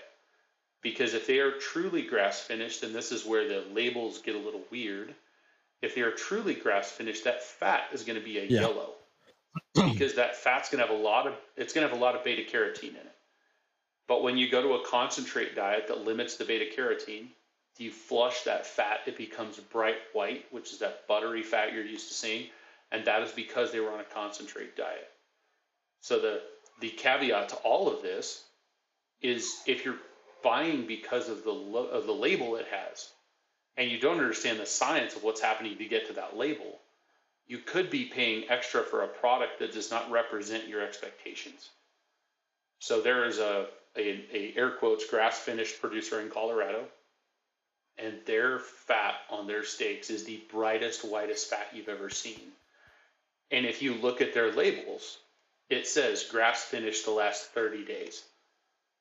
So what they'll do is they will feed them on a concentrate, typical grain-fed ration for 120 days, which is standard, and then top them off at the end with a grass-finished ration. So you have the flavor they want, they can put the label they want, but it doesn't actually reflect the environmental standards they're trying to get people to buy for. Well, and that, labeling in the food industry in general is such a freaking mess. So much of it is puffery. So much of it is garbage. So much of it you're counting on, third-party extra regulatory organizations to put their stamp to verify. And some of those are better than others, and some of those are legit, and some of them are, I think you're paying for their stamp. But yeah, that's not the grass-fed and the non-GMO industry. Those labels, they're not alone in the food space of just being pliable.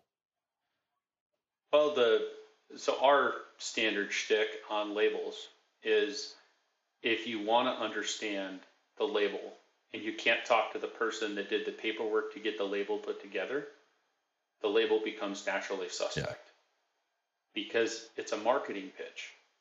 So if you go to the grocery store and you find the prettiest, most well put together logo and label package you've ever seen, and the beef is $10 a pound, how much of that label was paid for by just regulatory expenses?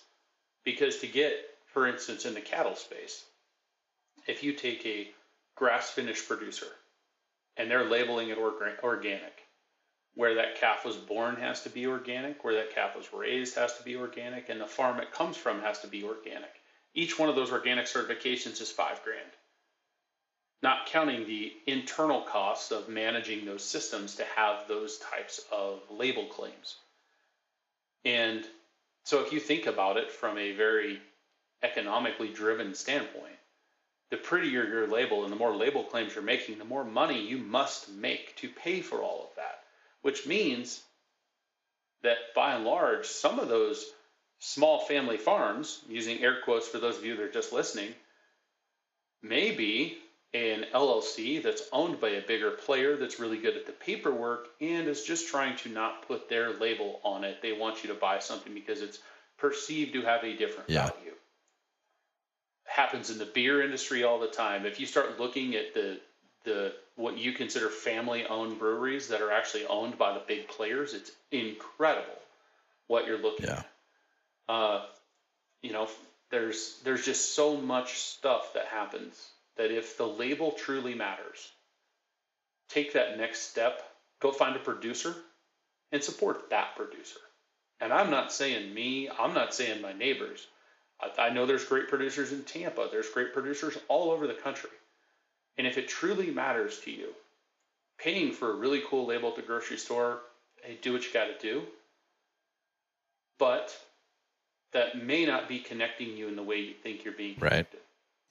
So, and maybe you've answered this in a roundabout kind of way. I'm walking into the grocery store. We've established Central Florida. I'm walking into Publix. Let's be honest. A lot of people like Winn-Dixie's beef, but most of us we're going into a Publix.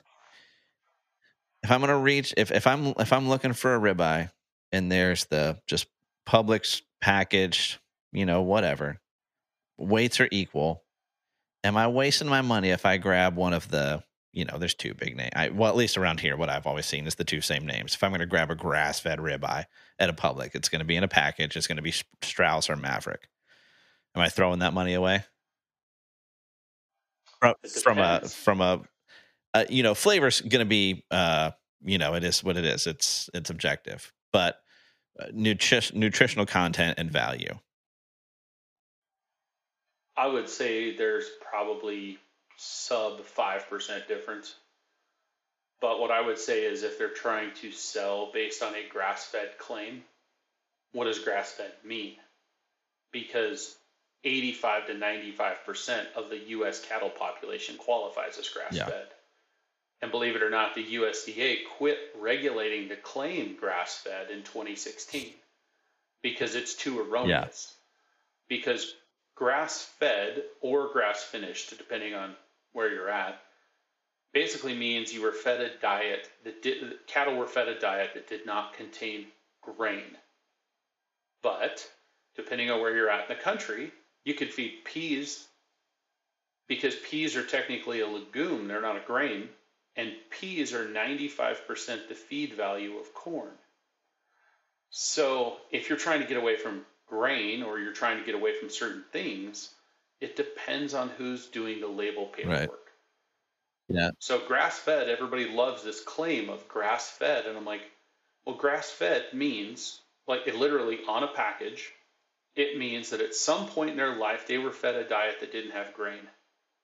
Well, if they really want to get crazy on the labeling and they can get an auditor to approve it, grass-fed could mean something as simple as, well, when they were drinking mother's milk from a good cow out on pasture, they were not eating grain. It just depends on how you can cut the paperwork. And so I would say in your example, knowing nothing about those two brands, I'm certainly not saying anything towards Yeah, that. yeah. I would say that you are probably even money to stick with the Publix brand, because the other really interesting change in the space in the last few years is, especially with COVID, that's kind of the weird one. COVID taught people to cook again. So the direct to consumer high quality protein market is stronger than it's been in a long Yeah. time, because I mean you couldn't get a Traeger, you couldn't find a smoker, everything was back ordered because people were locked at home. Yeah. And if you put a bunch of people at home, they're like, well, I want barbecue. Well, you know what? Uh, I'm gonna buy a grill. I'm gonna buy this. Actually, funny story. A buddy of mine, he was living in Lima, Peru at the time of the pandemic. He ordered a big green egg to his apartment building in Lima, Peru, and he goes, the dudes dropped it off and it couldn't come in the building because of the pandemic. He had to Oh my haul a big green egg gosh. up 5 flights of stairs by himself.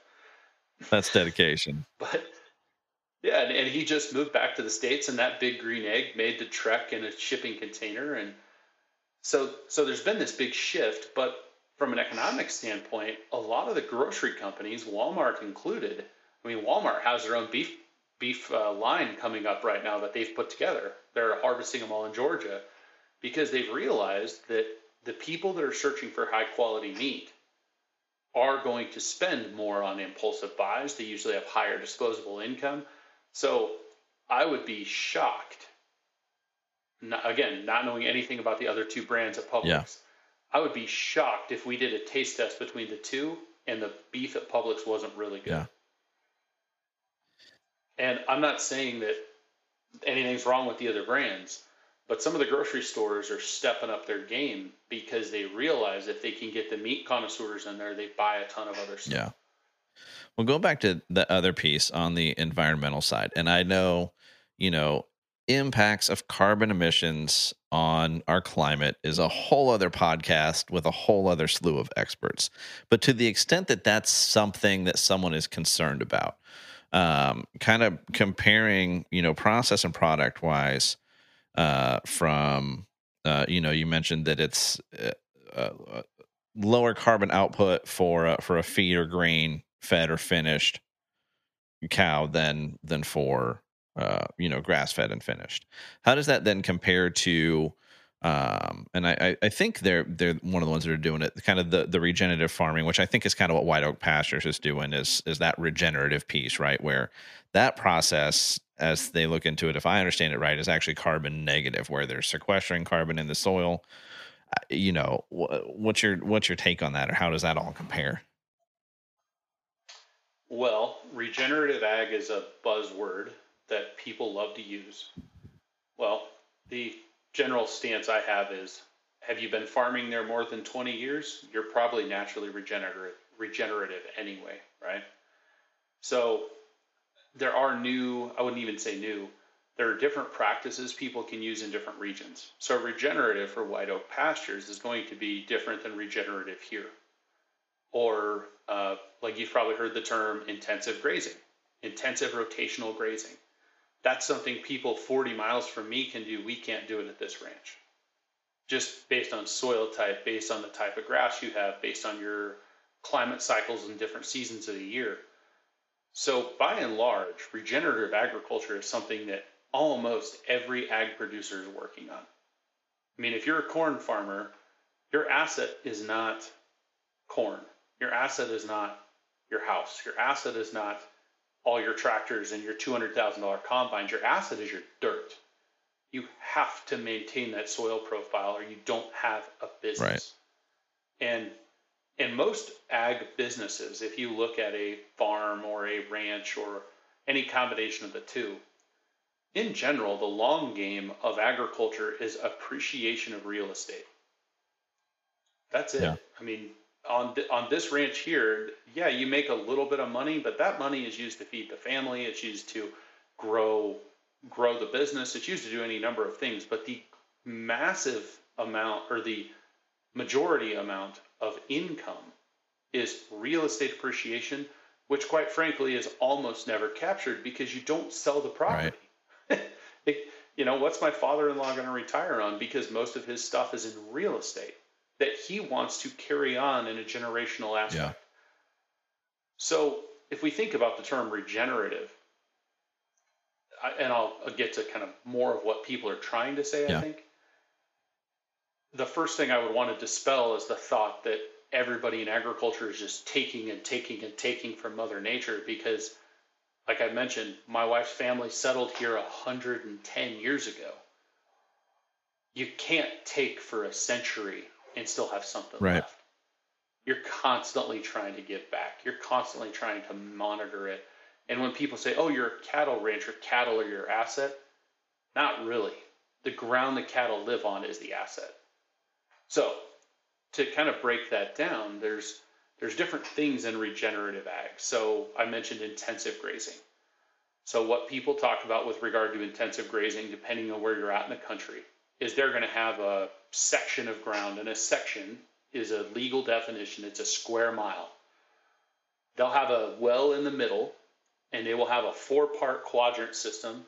And if you're somewhere like White Oak Pastures in Georgia and you get a ton of grass, you're going to overload almost a section or a part of that section, and you're going to rotate them, and you're going to do it very, very strategically so that you hammer down the grass load, which instigates new growth, which instigates different things, because as the cattle walk on it, they puncture the root zone. It allows more water in, and all these different Right. things are happening.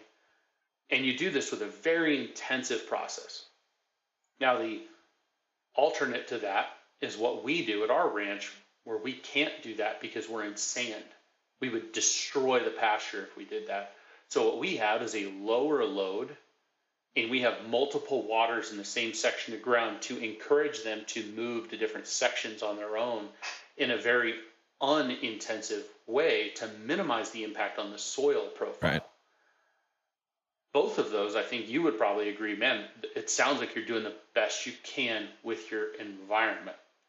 And that's really the message of most of agriculture is best practice in Georgia is not a best practice in Colorado. And quite frankly, a best practice on this piece of real estate I'm sitting on may be different 3 miles away. Yeah. And so regenerative is thrown around a lot, but by and large, ag is trying to be regenerative, because without a regenerative mindset, you don't exist. That's, it's almost embarrassing how revelatory that thought is. And it goes to, and this is something I've spoken to on the podcast, really the whole time I've been doing it in pieces, but more here recently. I've had, Robbie Kroger from Blood Origins on, and just this topic of being connected to the land and connected to our food has come up a lot lately. And even it's a little convicting in that my own disconnect from how my food makes it to, my Green Mountain Grill is, like it just hadn't crossed my mind. I hadn't ever had to give thought to the fact that, raising cattle isn't just raising cattle. Like what Randy Booth was doing here in Osceola County when I was in high school with him, and the way his family was raising cattle doesn't work where you're at, doesn't work out farther west, doesn't work in Georgia. That it's different for the land. And that's why I like conversations like this, is putting that thought into people's brains. And that's, it's crazy too. I'm really enjoying the conversation in that it's crazy how much of our perception of your industry is just positive or negative. It's just marketing. It's labels, it's framing of videos, it's words like factory farming and monocropping and regenerative, and there's just so much more to it. It's I'm glad, hopefully the listeners are into it, because I'm loving getting into it, man. Well, it's a weird process, because just a generation ago, people were 1 or 2 generations removed, and you start adding additional generations that are removed from the farm. Man, you just really don't have any concept. I've got some business partners that live in Denver, and they grew up on a farm, and their daughters didn't.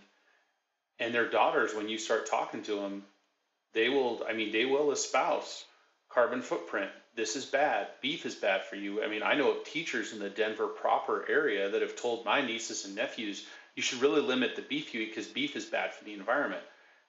And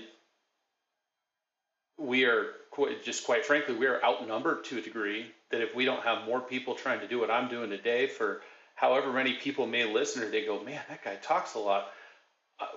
We got to try to do our part.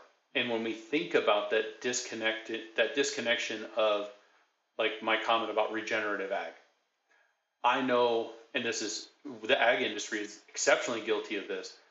I could say regenerative ag to 10 people in ag, and 8 of them are going to go, oh, those hippies this, those hippies that, because they don't think they're being regenerative. They are not giving themselves the credit. Yeah. They say, well, we can't do that here. That's nonsense. I'm like, no, but you have to tell the story. You have to engage with people so they understand. I talked to Dr. Sean Baker. We've been doing business with him for 3 or 4 years. He's the guy that wrote the Carnivore Diet book. Great dude. And I asked him one day, I said, hey, if you could tell me, and this was like 2019, I said, hey, if you could give me something to market on my beef company, what do I need to do? Like, what am I missing? He goes, you raise a superfood. He goes, your cows should wear capes. It's like, the way that you guys have to do this is incredible. And he goes, and you guys as beef producers, not just me, but all the rest of the beef producers, you guys are so humble and so behind the scenes. You don't want to step out and beat your chest and say, we produce a superfood. Because beef is the most bioavailable protein source we have. It's, quite frankly, well, in my humble opinion as a meat snob, it's the best one out there. We do the very best we can with the resources we have across every region of this country and the rest of the world. Yeah. And if you talk to someone in Eastern Asia, or you talk to someone elsewhere in the world, and a lot of times their definition of a luxury meal is an American beefsteak. That's freaking awesome, man. That's so cool to be able to be that center point. Because a whole other concept to think about from a regional population or global population concept, and this was back in 2018. I was at the Idaho Cattlemen's Convention in Boise. They said that there's 1 billion people with a B that are going to be in the middle class in developing parts of the world in the next decade. So we're almost done with that. We're halfway through that. And a lot of people will say, well, why does that matter in agriculture? The easy answer is because if you're in a lower socioeconomic group and you are climbing the ladder, the first thing you change is your food. And typically the first thing you change is your protein because you can get a steak instead of a chicken breast. And so if you think about that from an international demand standpoint, with the king of the mountain of the beef world being American beef for most people, A5 Wagyu is a whole other conversation, of course.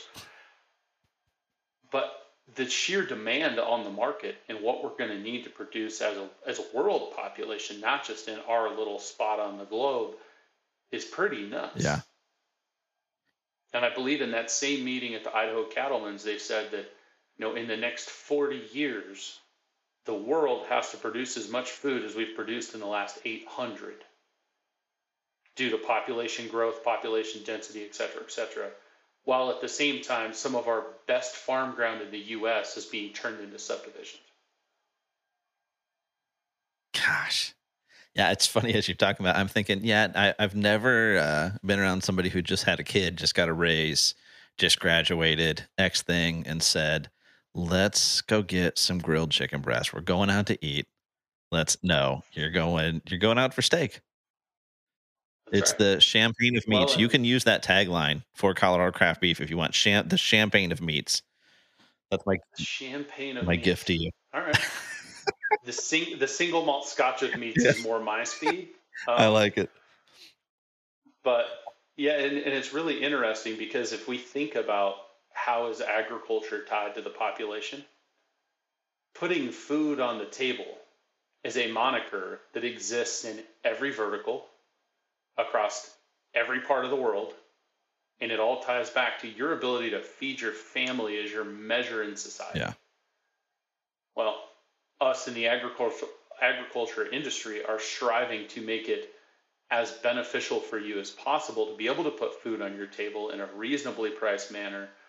And some of us are just trying to get the story out. So maybe we don't have that regulatory concern you mentioned earlier. Well, and it's important to have that background because it's easy to sell the message of ag just kind of raping and pillaging and bleeding the land dry when you think it's a big faceless corporation that only cares about the dollar, that only cares about their bottom line.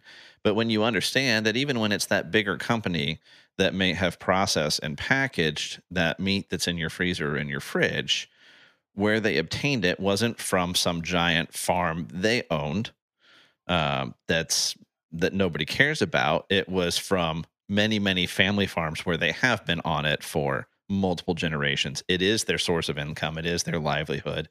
It is their inheritance, and they very much do care about that land and the viability of that land. And that's tougher to sell as a big evil. And I think that's why you don't hear that story as much.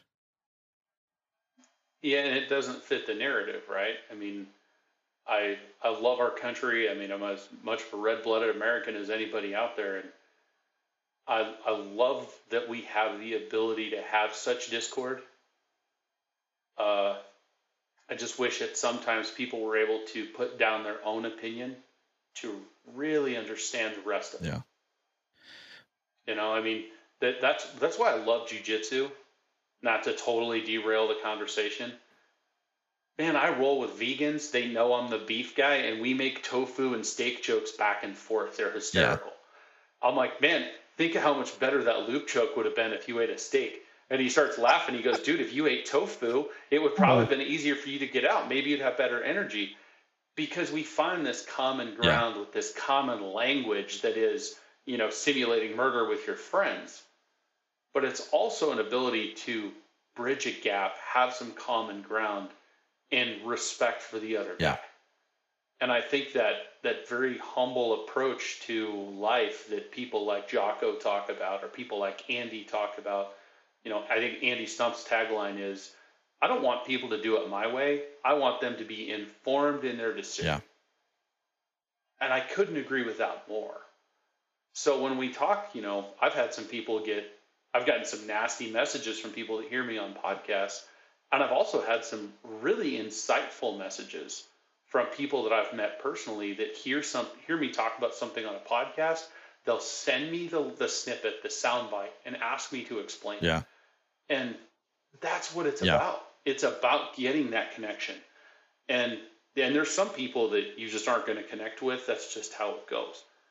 But man, the number of positive interactions, or the number of people that we get Christmas cards from some of our customers. Shout out to Matt in Maryland. I think he sent us the first one that I was like, holy crap, dude. Like, when you're that much of a part of someone's family dynamic, they're like, hey, we got to send our beef guy a Christmas card.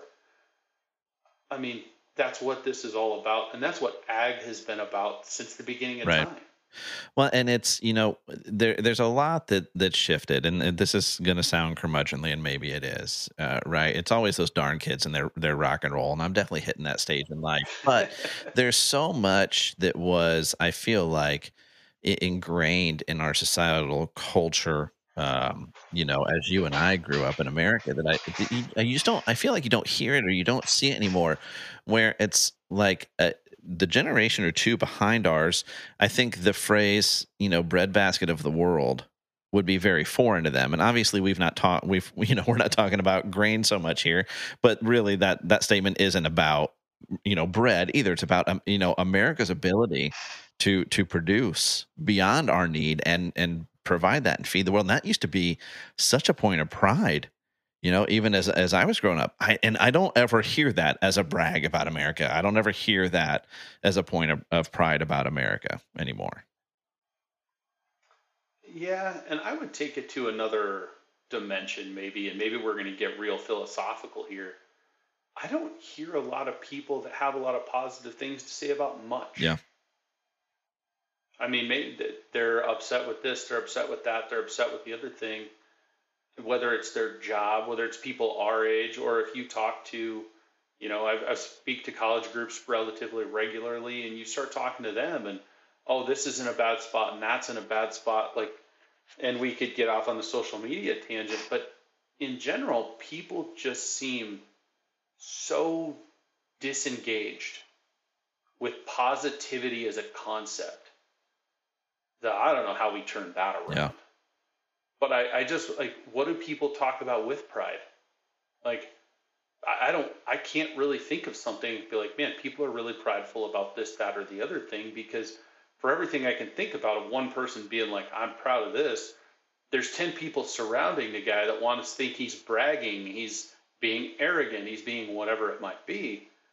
Instead of, back to the jujitsu gym, I've lost a ton of weight. I'm not a spazzy white belt. I'm just a learning white belt. But every one of those dudes, if you're not supportive, you are politely, or maybe not so politely, educated in that by the enforcers at the gym. And those guys don't come back, or they change their attitude. Mm-hmm. And I just don't know how to get that across to the masses of being so thankful for something as simple as a food system that operates in your country. Yeah. I've got a good friend of mine that asked me a very loaded question probably 2 weeks ago. And she said, you guys always say that the U.S. has the safest, most regulated, most abundant food system in the country or in the world. What do you think that means? Well, it's a really insightful question, because that's a talking point used by a ton of people. My comment was, well, respectfully, what do we consider safe? Are we talking how many foodborne illnesses per capita? Are we talking how many deaths per foodborne illness? Like, how are we going to start to measure that? But the other more interesting concept that came to light with me really thinking through the question was, well, how many countries on the globe have what I would refer to as a food system? Take Costa Rica. They don't do a lot of farming. There's a lot of fisheries around there, but they import almost everything. Right. They don't have food processing. Yeah. They don't make ketchup. They don't make barbecue sauce. I mean, they don't have packaging materials. So how many countries worldwide would we say have a, air quotes, food system that feeds at least half of their population? It's not a big number. Yeah. So on just that metric alone, I feel like a lot of people could look around and say, we got food available in this country. That's a pretty good starting point. Maybe some things aren't perfect, but what do we adjust? Because we're fed. We don't have to worry about that, little thing that has to happen, ideally 3 times a day. What can we adjust for the positive? Because a lot of people don't even start where we do. Yeah. Well, and, talking about, a man who's hungry has one problem. When all your food has come from the grocery store, and that's the case for the majority of, for me, for most of the people listening to me, it gives you a false sense of security in that area. In that that's just always been there for us. Now, we got a little taste of this during COVID when all of a sudden, this section of the store is empty. Now now I can only buy 1 pack of bacon this trip. Okay, well, I'll go to the parking lot. I'll come back. I'll buy another pack of bacon. But we got a little taste of that. But when that system's running optimally smooth, that grocery store's got 3 days of food in it. There's no warehouse out back. And if anything, from that delivery system to, when there's issues with the shipping, whether you have a supply side issue or not, it's real easy in America to end up real hungry real fast. Not too many things have to go too wrong. A big storm like we've just had down here. A serious attack, which luckily we haven't seen yet, on our power grid. Man, it's a bad deal. It's a real bad deal real fast. And I think just understanding what goes into all that, and starting to have some appreciation for how easy that is to. I'm hungry. I'm going to go get food. Understanding that some of the Yeah. people listening might not say, I'm hungry. I might go get food tomorrow, which is a reality for some people still too. But that we have that freedom to not worry about that comes down to businesses and families like yours. Mhm. Well, and it comes down to the truckers. I mean, there's a lot of people. So I don't know if I want to say this publicly, but I have my Class A CDL. I can drive semis. Not a lot of people know that. That's not something you share in the ag community unless you want to be in a truck, and I really don't like to do Yeah. that if I don't have to.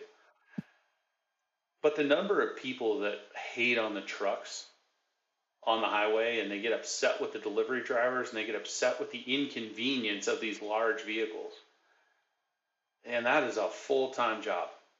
And I've driven tractors, I've operated combines, I've driven grain trucks, I've driven semis. The most stressful thing I have done, hands down, is run a semi in a very large populated area, because you've got people swerving in and out of traffic. You are not that nimble. I've hauled heavy equipment through major population centers where you're actually hanging off the sides of the trailer. It is sketchy. Yeah. And just some of the general stuff, like back to Mike Rowe, one of his comments on the intro to Dirty Jobs. I'm trying to understand what people do to make civilized or uncivilized life civilized for the rest of us. I would give anything to buy that guy a beer just to say thank you, because out of all the people, I think he's the most devoted to having a voice for ag, and some of the rest of us that just work with dirt under our fingernails. So it's just interesting how disconnected people are from just how life has to happen. Like you guys you had a storm. How many linemen were lined up on the north end of Florida or stationed throughout Florida waiting for power grids to get completely detonated so they could go in and put them back together, only to be told they weren't doing it fast enough? Oh yeah. There were, not to belabor the point, there were 42,000 linemen queued up before this storm from all over. I heard somebody at work just today talking about they had a lineman working out in front of their house from Canada today. So from all over. Yeah. But one of the bigger utilities down here said everyone needs to understand there are areas in which we are not repairing, we are rebuilding. Yeah.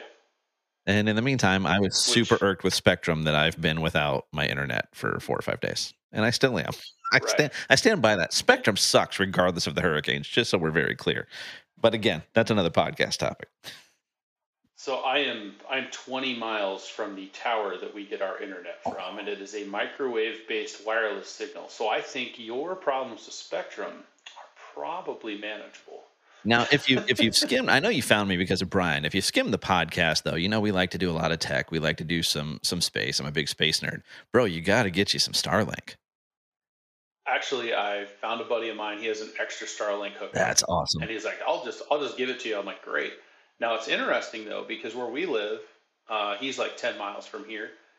He's like, I've got 300 meg there, but if you go, he's got a ranch just outside of Fort Collins up into the mountains. Yeah. He goes, I get 40 meg there. So it's very, very determinate about where things are pointed. Yeah. So I'm really curious to get that hooked up. Yeah, but I'm telling, dude, I can watch Falcon 9s launch from my front yard all day long, and I do. My son's way into it. I'm way into it. They're launching today or tomorrow. They're launching astronauts, but they're tossing up more Starlink satellites like once a week. SpaceX has launched more than one rocket per week all year long. It's insane. Wow. And then once they start, launching Starship with the version 2 satellites, it's a whole different beast. It's going to be a game changer for rural access. It already has been in a lot of ways, but it's. So I've got a total sidebar story for you. A buddy of mine is from down your direction. He grew up in Cocoa Beach, and his parents worked at Canaveral, and he was running fishing boats out of Cocoa Beach. And the last time they launched a shuttle, like all the charter boats in that area were chartered so people could go Yeah. offshore. And he's like, yeah, we went out on that last launch and it was cloudy, so they were delaying. So we, tossed out some lines. He said they hooked onto a great white. They got the great white within like 40 feet of the boat, announced they were going to launch, and the dude made him cut the line so they could go watch the launch instead of landing the great white shark. Oh, that's a very Florida story. That's about as Florida as Yeah. it gets right there. Yeah. They're good dudes. They were my buddies in the Keys that I would go down and just hang with them for like a week every summer. Yeah. Well, I want to tie some of this stuff off in that I've always been a big fan, and we've kind of touched on this tangentially, and of Mark Sisson's message around nutrition. And I like what Mark says, and he's if you haven't ever heard of Mark Sisson, listeners, I've talked on him a lot, but like Primal Kitchen and the Primal Diet, that's all Mark. It's that same space as keto and carnivore and paleo. Didn't he write the Primal Blueprint? Yeah. That was his big thing. And I've got that book. And he's pivoted and done some in the keto space now, and he's all about metabolic flexibility. But what I love is Mark really gives his information away for free. A lot of these guys do. Like, if you don't want to spend money on like Rob Wolf's book, listen to the podcast. It's the content's there. And the Primal Diet, the Primal Blueprint, the way Mark Sisson breaks it down is, eat meat, fish, fowl, and eggs, a bunch of vegetables, some nuts, and a little bit of fruit. And in all of those categories, get the best quality that you can afford. And I say that to say we've touched a lot on my very high dollar eggs and, craft beef is right in your name. It's, you're not a bottom tier product that you're selling. But I want to make sure that listeners understand, like, I don't think your message is, go broke, go out and doing this, is particularly your message is, that beef that isn't that top tier is still higher quality than maybe even you've been led to believe at this point, and making the move to those things in those categories. You can't go out and buy yourself a ribeye, regardless of how it was fed or raised at this point. Still getting some decent ground beef and eating that instead of the trans fat, highly processed garbage you maybe would have eaten instead. Eat that with some salad, maybe some nuts, maybe some vegetables, is going to be a step in the right direction for you health-wise. And, wherever you can do that on that scale. All that being said, and I know this isn't really what you're about and your message, I do want you to hype what you guys are doing, because you do have an incredible product. And I know you feel like, if I go buy from the guy at the farmer's market here locally that's raising cattle, that you're happy with that too.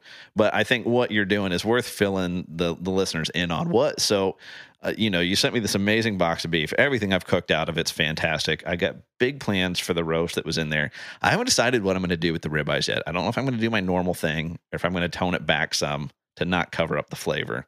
We got a great barbecue joint in Central Florida called Four Rivers, and they sell their coffee rub that they use on their brisket, but I love it on a pellet grilled reverse seared steak. Turns out phenomenal. So I don't know what I'm going to do with that yet. But what makes your beef so special? Well, first thing I would say, Kale, is you should cook it the exact same way you do every other ribeye, just so that you already have a baseline and you reset your level. Because where everything you cook might be a solid 7, we're going to be like a solid 9.5 on our All right, ribeye. I believe it. How do you like the plug? I thought that was a good product. Oh no, that's good stuff. Yeah. So some of the things we're able to do to really augment quality and things like that is basically in our name, craft beef. If I say, hey, we're going to have a craft beer, let's be fair. You think you need a man bun, you need a beanie, all the things. It's not quite that bad.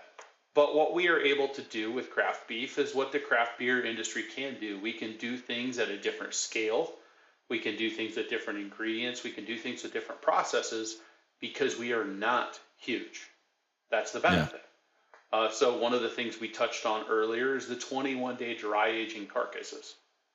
The vast majority of people in the commodity beef space don't even know you can do that because it's so alien in big production. Yeah. And that 21-day dry age as a half carcass is a big deal. You get a lot of enzymatic reaction that makes it more tender. You remove a lot of the water, so as you cook it, you get a much better presentation. You don't get the water loss; it's not as porous. So, for instance, a really good example: if you buy a whole packer brisket at the grocery store and it's 15 pounds, and you trim it and you cook it and you get it to that perfect 203 degrees, and it's perfect on your pellet grill, you are probably going to end up with about 50% finished product from where you started on weight. If you do that with our brisket, it's closer to 65 or 70%, just because of the lack of water weight, because it was hung, it was aged. So if you just start thinking about the economics, well, you're going to yield, between 50 to 70%. That's actually a 40% higher yield. Your price point can be higher. So actually, there's a lot of people that miss the math. They think, oh, it might be expensive. Oh, look at the price per pound. But when you're buying less water, the flavor profile is different. Yeah. It's much more moist because you don't, and I know people don't like that word, so it is what it is. But you don't have, well, and I'm kind of a cooking nerd, so as you cook a steak that hasn't been aged, some of that water loss comes out. Well, what that water loss does when you cook is it actually creates pathways for it to start losing moisture. We don't have that issue because we have a lower water content, so actually it remains a much more juicy piece of meat. Everything we do, the cattle come from us. Yeah. I mean, we don't buy meat and put it under our label. Everything is curated through our process. We dictate health protocols. We dictate breed. We dictate when they're harvested. We actually just Saturday, 2 days ago, we took over operations of the feed yard that we use. So it's now within our purview. That feed yard we've used for 4 years now.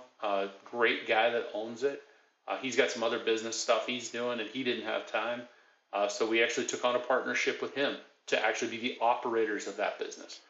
So when you call us and you say, hey, I got this steak and I'm not too sure, we can tell you, well, it came from, the calf was born in Livermore, Colorado at this guy's place, and then he came to our place on December 20th, and he went out on grass on April 15th, and then on August 15th, he went to the feed yard, and he was at your house in time for Christmas after he met the butcher.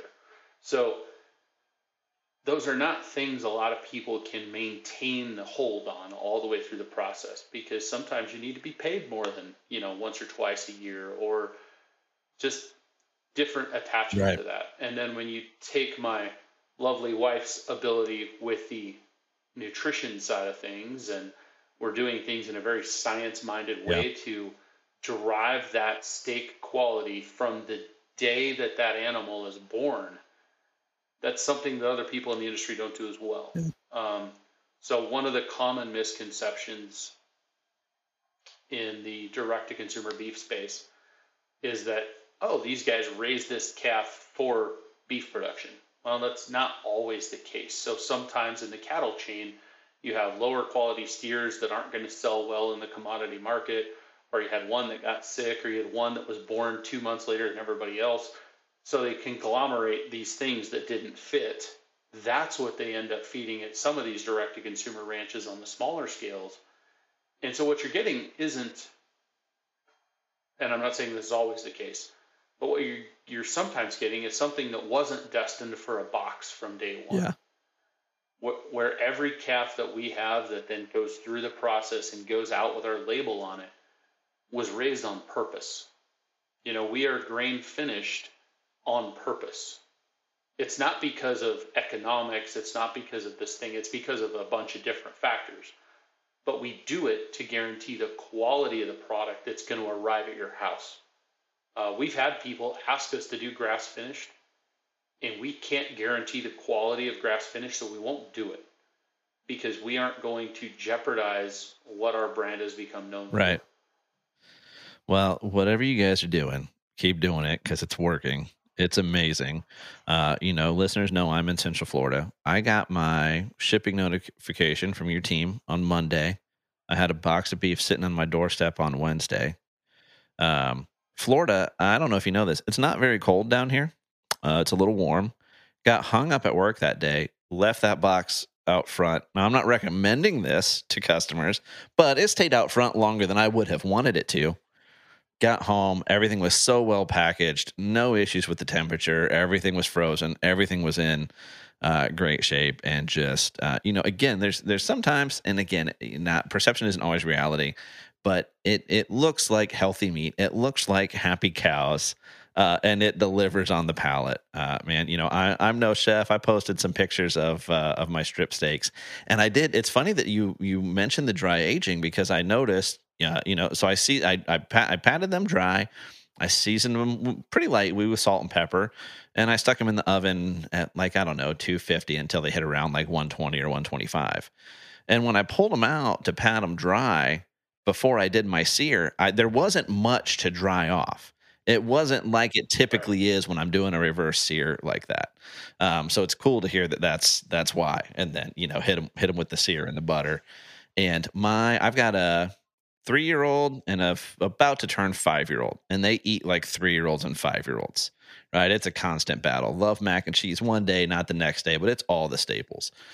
My 3-year-old daughter caught whiff of my wife's steak, asked for a bite, and ate about a third of it before it was all said and done.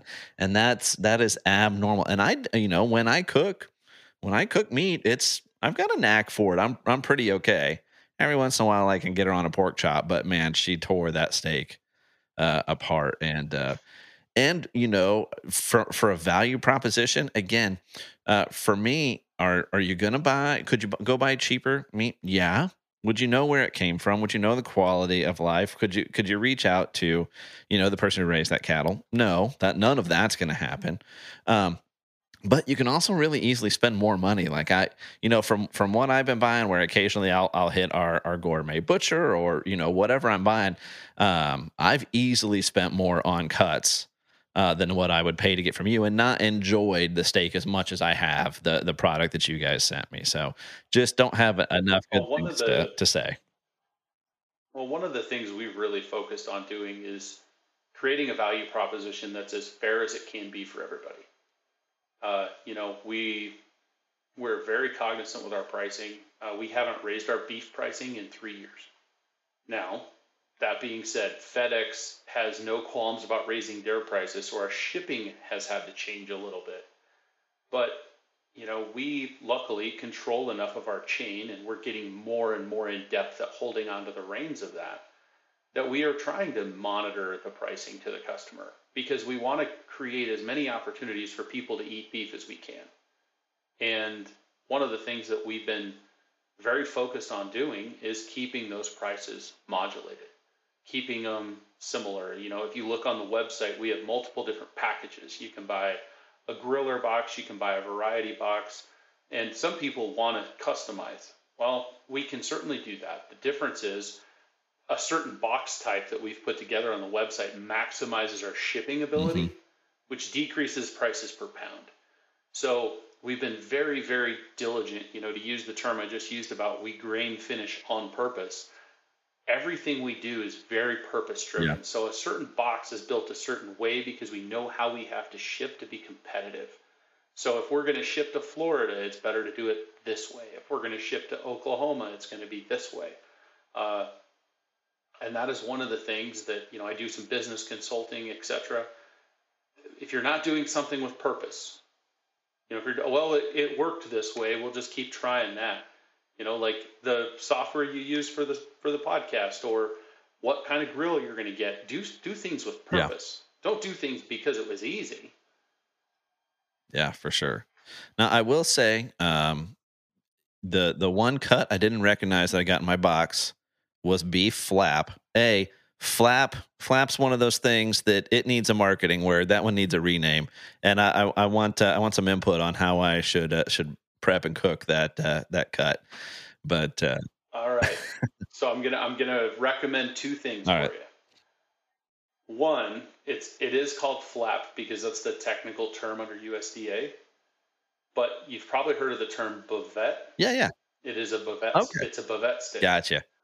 It's also the bottom sirloin. So if you've been to Fogo de Chao and slice off that really flaky, like tender, very texturized bottom sirloin, that's the same steak.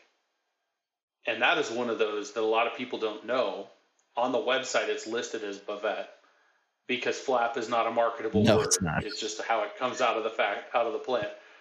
But it's one of those that I'm really glad people don't like it because it leaves more for me here. Yeah. So take that on your Green Mountain Grill, do the reverse sear on it.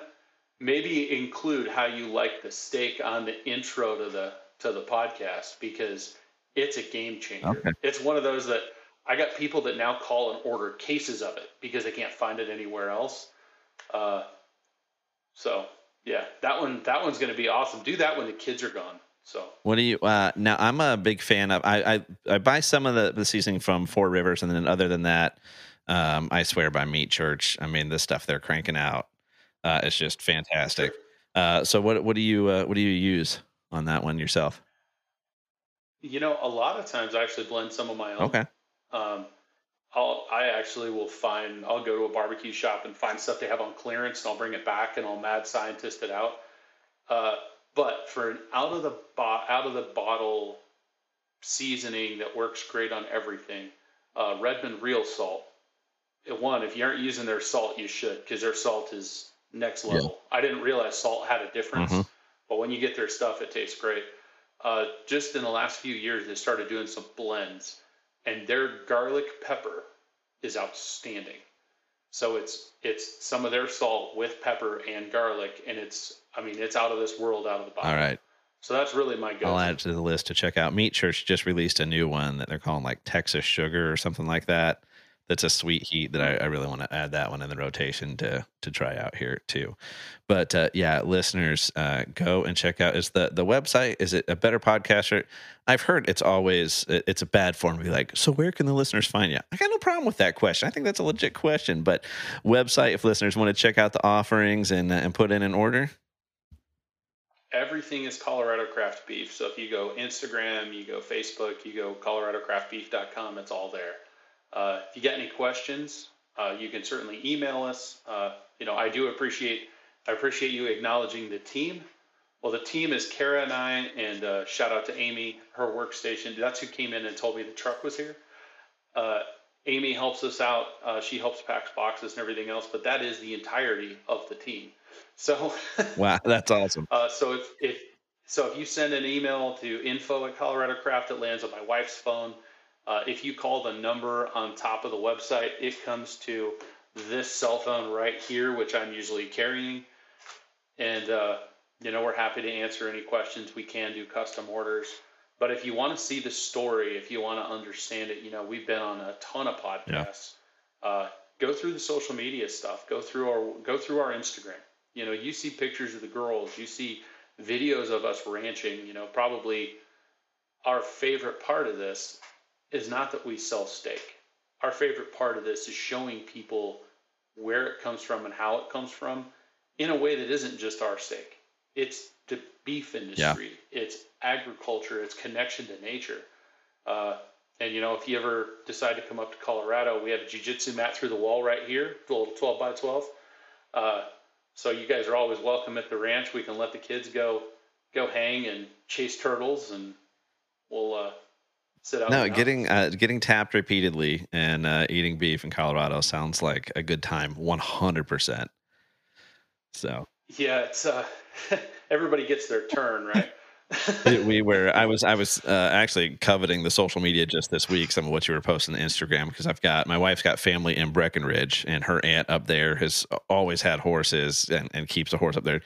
We love the area up there, love the landscape, and just seeing you guys out on the horses and stuff this week. I'm like, yeah, it's time for another Colorado trip.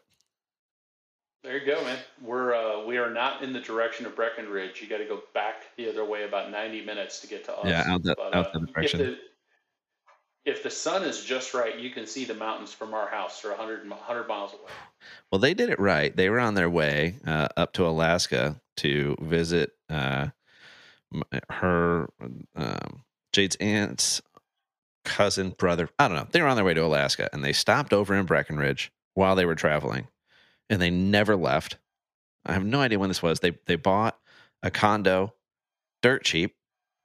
They've got this big floor to ceiling glass doors on. It's like a 3-tier condo, and their whole balcony, the glass overlooks their balcony, and their balcony overlooks the 8 Mile Range. And they found great jobs there.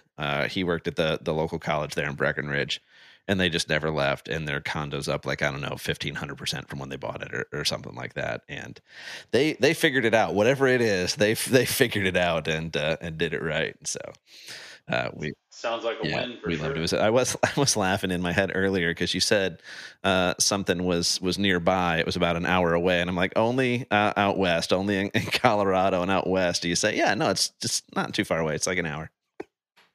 Yeah, my I train at Compound in Denver. Mm-hmm. That's my jiu-jitsu school, and it is an hour and 40 minutes door to door. Oh my gosh! So how often are you rolling then? I usually go up once a week, Okay. and I do a private and a class at the same time. So usually it's like a 3-hour roll. Yeah. But usually I'll schedule that with other business meetings up there, so it's not just drive up to go get beat up. Right. But it's it's part of what you got to do. So. Well, I mean, Jocko says it best: jiu-jitsu is life. I wouldn't say that because I feel like my wife and my girls would have a different opinion. But I will say that finding, to be philosophical, finding the thing that makes you a better parent is your job as a parent. Yeah. And if the thing that makes you a better parent is letting strangers, simulate murder on you, maybe that's a good plan. Yeah. The thing that makes my wife happier is being on her horses or being able to engage in, horse activities, whether it's showing or, going to some sort of competition, because it gives her other goals outside of Yeah. that. And, that's the thing, like with my health, like with, losing 90 pounds. I mean, I've got people, like I said, back home that didn't recognize me, but a big part of that was me learning how I needed to eat for me, not just from a health standpoint, but from a mental standpoint, to keep myself from having this like huge backward slide. Yeah. So, whether it's picking your steak or picking your workout routine or picking your hobbies, what works for one guy isn't always going to work for everybody. Yeah. But, being able to be honest with yourself and find the stuff that really starts to resonate for you in a repeatable fashion is really what I think it is all about. To your comment about your friends that figured it out in Breckenridge, they figured it out too. They're like, what's good for my mental health? Making money on real estate and living in the mountains with that view. Yes. There's nothing wrong with that. So. Well, and it's, I was bringing it in for a landing, but we love a good rabbit trail here on the Solid 7 podcast. And carnivore isn't something that, I've been at it. We're not too far from 2 years now that really hasn't ever come up on here much. What turned you on to the carnivore diet other than, you own a cattle ranch? Well, actually, Dr. Sean Baker very politely pointed out to me, let me rewind that about 2 months. 2 months before I actually met Dr. Baker for the first time, Emma was born. Our daughter, she's our oldest, she's 3. Well, I was 37 when she was born. I was sitting in the hospital holding her, and I kind of looked down at her and myself. And as I've told you before, I'm a math nerd. Well, I was 37. I'm like, oh man, I'm going to be 55 when she's 18. And my health is not on a trajectory that will allow me to be the type of dad I think I need to be to have 2 beautiful ranch girls that want to be in the dating scene when I'm 53. When they're 16 and want to go to prom, I need to be able to properly motivate these young men to behave. And I wasn't on the track to that. And I wasn't on the track to being a healthy dad and, being able to run around with them and this, that, and the other thing. So I started losing weight. And then I officially met Dr. Baker, even though I'd been working with him for a couple of years.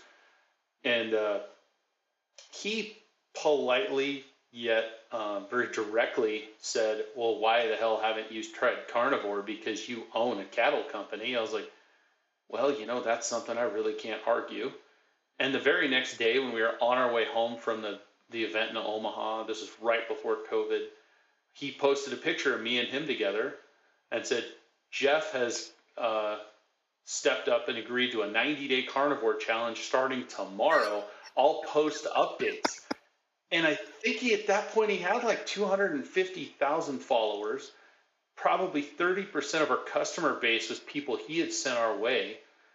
And my wife looked at me, she's like, well, what are you going to do? I was like, well, I don't think I have a hell of a lot of options, to be quite frank. Yeah. I think it's political suicide to not engage. And I started doing that. I did pretty well for the first couple of years. I was down like 40 pounds. And then this spring, got hooked up with a health coach that really started walking me through carnivore, Yeah. how you're supposed to eat, some of the misconceptions. We were doing blood glucose monitoring.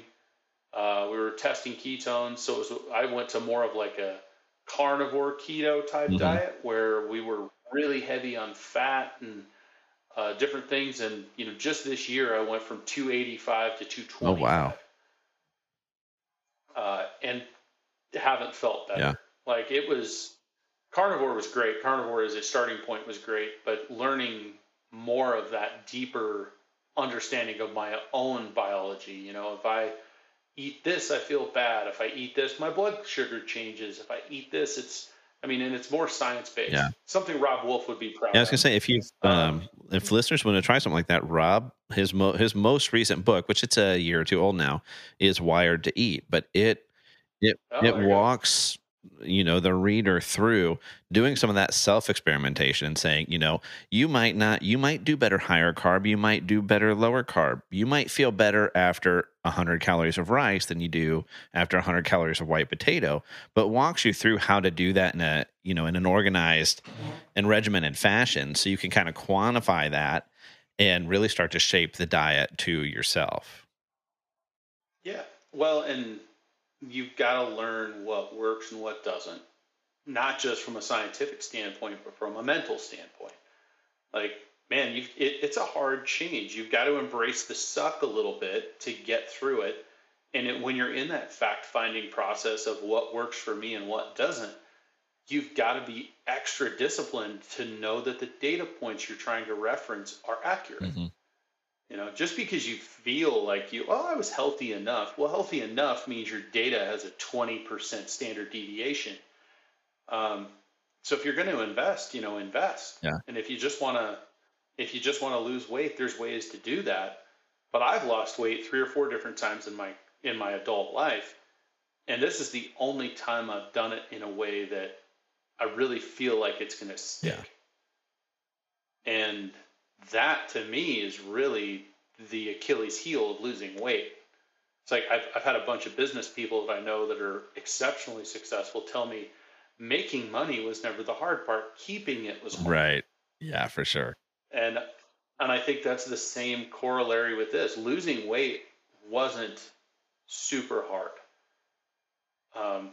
But losing weight in a way that I think I can sustain was a whole other conversation. Right. It's funny. It flashed me back to listening to Jordan Peterson talk about carnivore at one point, which he was doing strictly beef and salt and nothing else. And he was talking about like how important water became to him. He's like, because water's the treat. So there's still water, there's carbonated water, there's mineral water. He's like, I've figured out a whole new world of water. Because he's not consuming anything other than the meat and the salt, but it's I'm no guru of diet and certainly no guru of carnivore, but seeing some of the benefits for people, particularly with autoimmune disorders, has been really crazy. And then the work that Dr. Baker's been doing, and it seems like one of those things that shouldn't work, but it does, and data keeps backing it up, and people's blood work keeps backing it up, and it's intriguing for sure. Yeah, I think where we're most blessed right now is there's so much data out there that you can go look at to really start to fine tune it. There's no reason to not be educated on it if you care. Yeah. Because there's also no reason to be undernourished right now because food's so plentiful. So it's about, finding your why, your driver, and, understanding that even a good excuse is still just an excuse. Yes. Well, and of course, listeners, if you too choose to try out the carnivore diet, of course, talk to your doctor, all that stuff, whatever you're supposed to do. But once you make that choice, you then visit ColoradoCraftBeef.com for all of your carnivore diet needs. And if you do the research, we have discount codes for Dr. Baker. We have discount codes for a lot of the different people in the space as well. See? Or we have subscription functionality where you get a discount as well. Now we're talking. Now, I did want to leave you with, I like to leave guests with something. I tend to provide Jocko Go, and there's some Jocko Go headed your way. But I had this idea. Like you were talking to Dr. Baker about marketing. Here's where I think your niche is. Do you know who Jesse Kelly is? I don't. So Jesse Kelly's a admittedly inflammatory political commentator. He too is a Marine who was a Marine, but is still a Marine. I get the distinct feeling that you will appreciate Jesse and his sense of humor. And he has made quite famous his version of burgers. They're very particular. Everybody who talks about them swears by them. And he insists, among other things, that they must be made with ground beef that is no less than 20% fat. And I think there's room for a marriage here of the Jesse Kelly ground beef from Colorado Craft Beef that is specifically, I think what I got from you was 85-15. Is that typically what you do for ground beef? Yep. But I'm thinking, the Jesse Kelly packs of ground beef from you guys. I think there's potential there. Just throwing that out there. Yeah, make that introduction. You've got my email. I'm gonna get right on top of that as soon as I get a hold of Jesse. So he's on my short list. I'd love to have him on the pod here someday. So yeah, I'll have to look him up. I haven't heard of him. Yeah, I get a distinct feeling you'll appreciate Jesse. Well, man, really appreciate you coming on. Appreciate what you guys are doing, and the work you're doing to get the word out there beyond what you're doing for your own business, but the importance of ag to all of us, to not just to the country, but to the world and to life in general and what it takes and what goes into that and the families that are doing that is an important message. And anything I can ever do to help get that out there, man, open door here on the podcast. You are welcome anytime. Well, thank you, man. I really appreciate it. I'll leave you with one parting thought. So there's an old moniker that everybody shares in the ag world, especially because the ag industry is very good at patting itself on the back, but not sharing the message. And they say that, in your lifetime, one time you're going to need a banker, one time you're going to need an undertaker, and one time you're going to need a good doctor. But 3 times a day, you need a farmer. And that's an interesting mathematical correlation that a lot of people haven't caught yet. No, that's a good one and a great spot to finish off. Well, really appreciate you coming on. Listeners, appreciate and love you as always. Hit Colorado Craft Beef up on Instagram and visit the website. Check them out. Give them a try. I don't think you'll regret it. Share, when you're cooking your steaks, your burgers, post some pictures and tag us here at the podcast. Tag them. Would love to see what you guys make with what you get from them. And of course, listeners, when you're done with their website, you can always visit the podcast website, solid7podcast.com, solid, the number 7podcast.com. You can always find links to the latest episodes like this one, upcoming events, good causes to support. We've got Chad 1000X coming up here again in November. Encourage everyone to participate in that. And, once you've bought yourself some beef, you can use those leftover funds and buy us a Jocko Go or become a Patreon supporter. But all those links are right there on the podcast website. And until next week, we're out. The Solid 7 podcast is fueled by Jocko Go. Engineered for anyone who wants to get after it in life, pre-meeting, pre-testing, pre-negotiation, or pre-mission. If you're looking for an extra cognitive or physical edge, Jocko Go is your force multiplier. With 95 milligrams of caffeine and 0 sugar, the keto-friendly Jocko Go will give you a physical and cognitive boost without the crash that you experience with average energy drinks. Visit JockoFuel.com today, and you can use our promo code SOLID7, that's SOLID7, to get 10% off your order. Get on the path and get after it. Oh, and because lawyers exist, these statements have not been evaluated by the Food and Drug Administration, and this product is not intended to diagnose, treat, cure, or prevent any disease.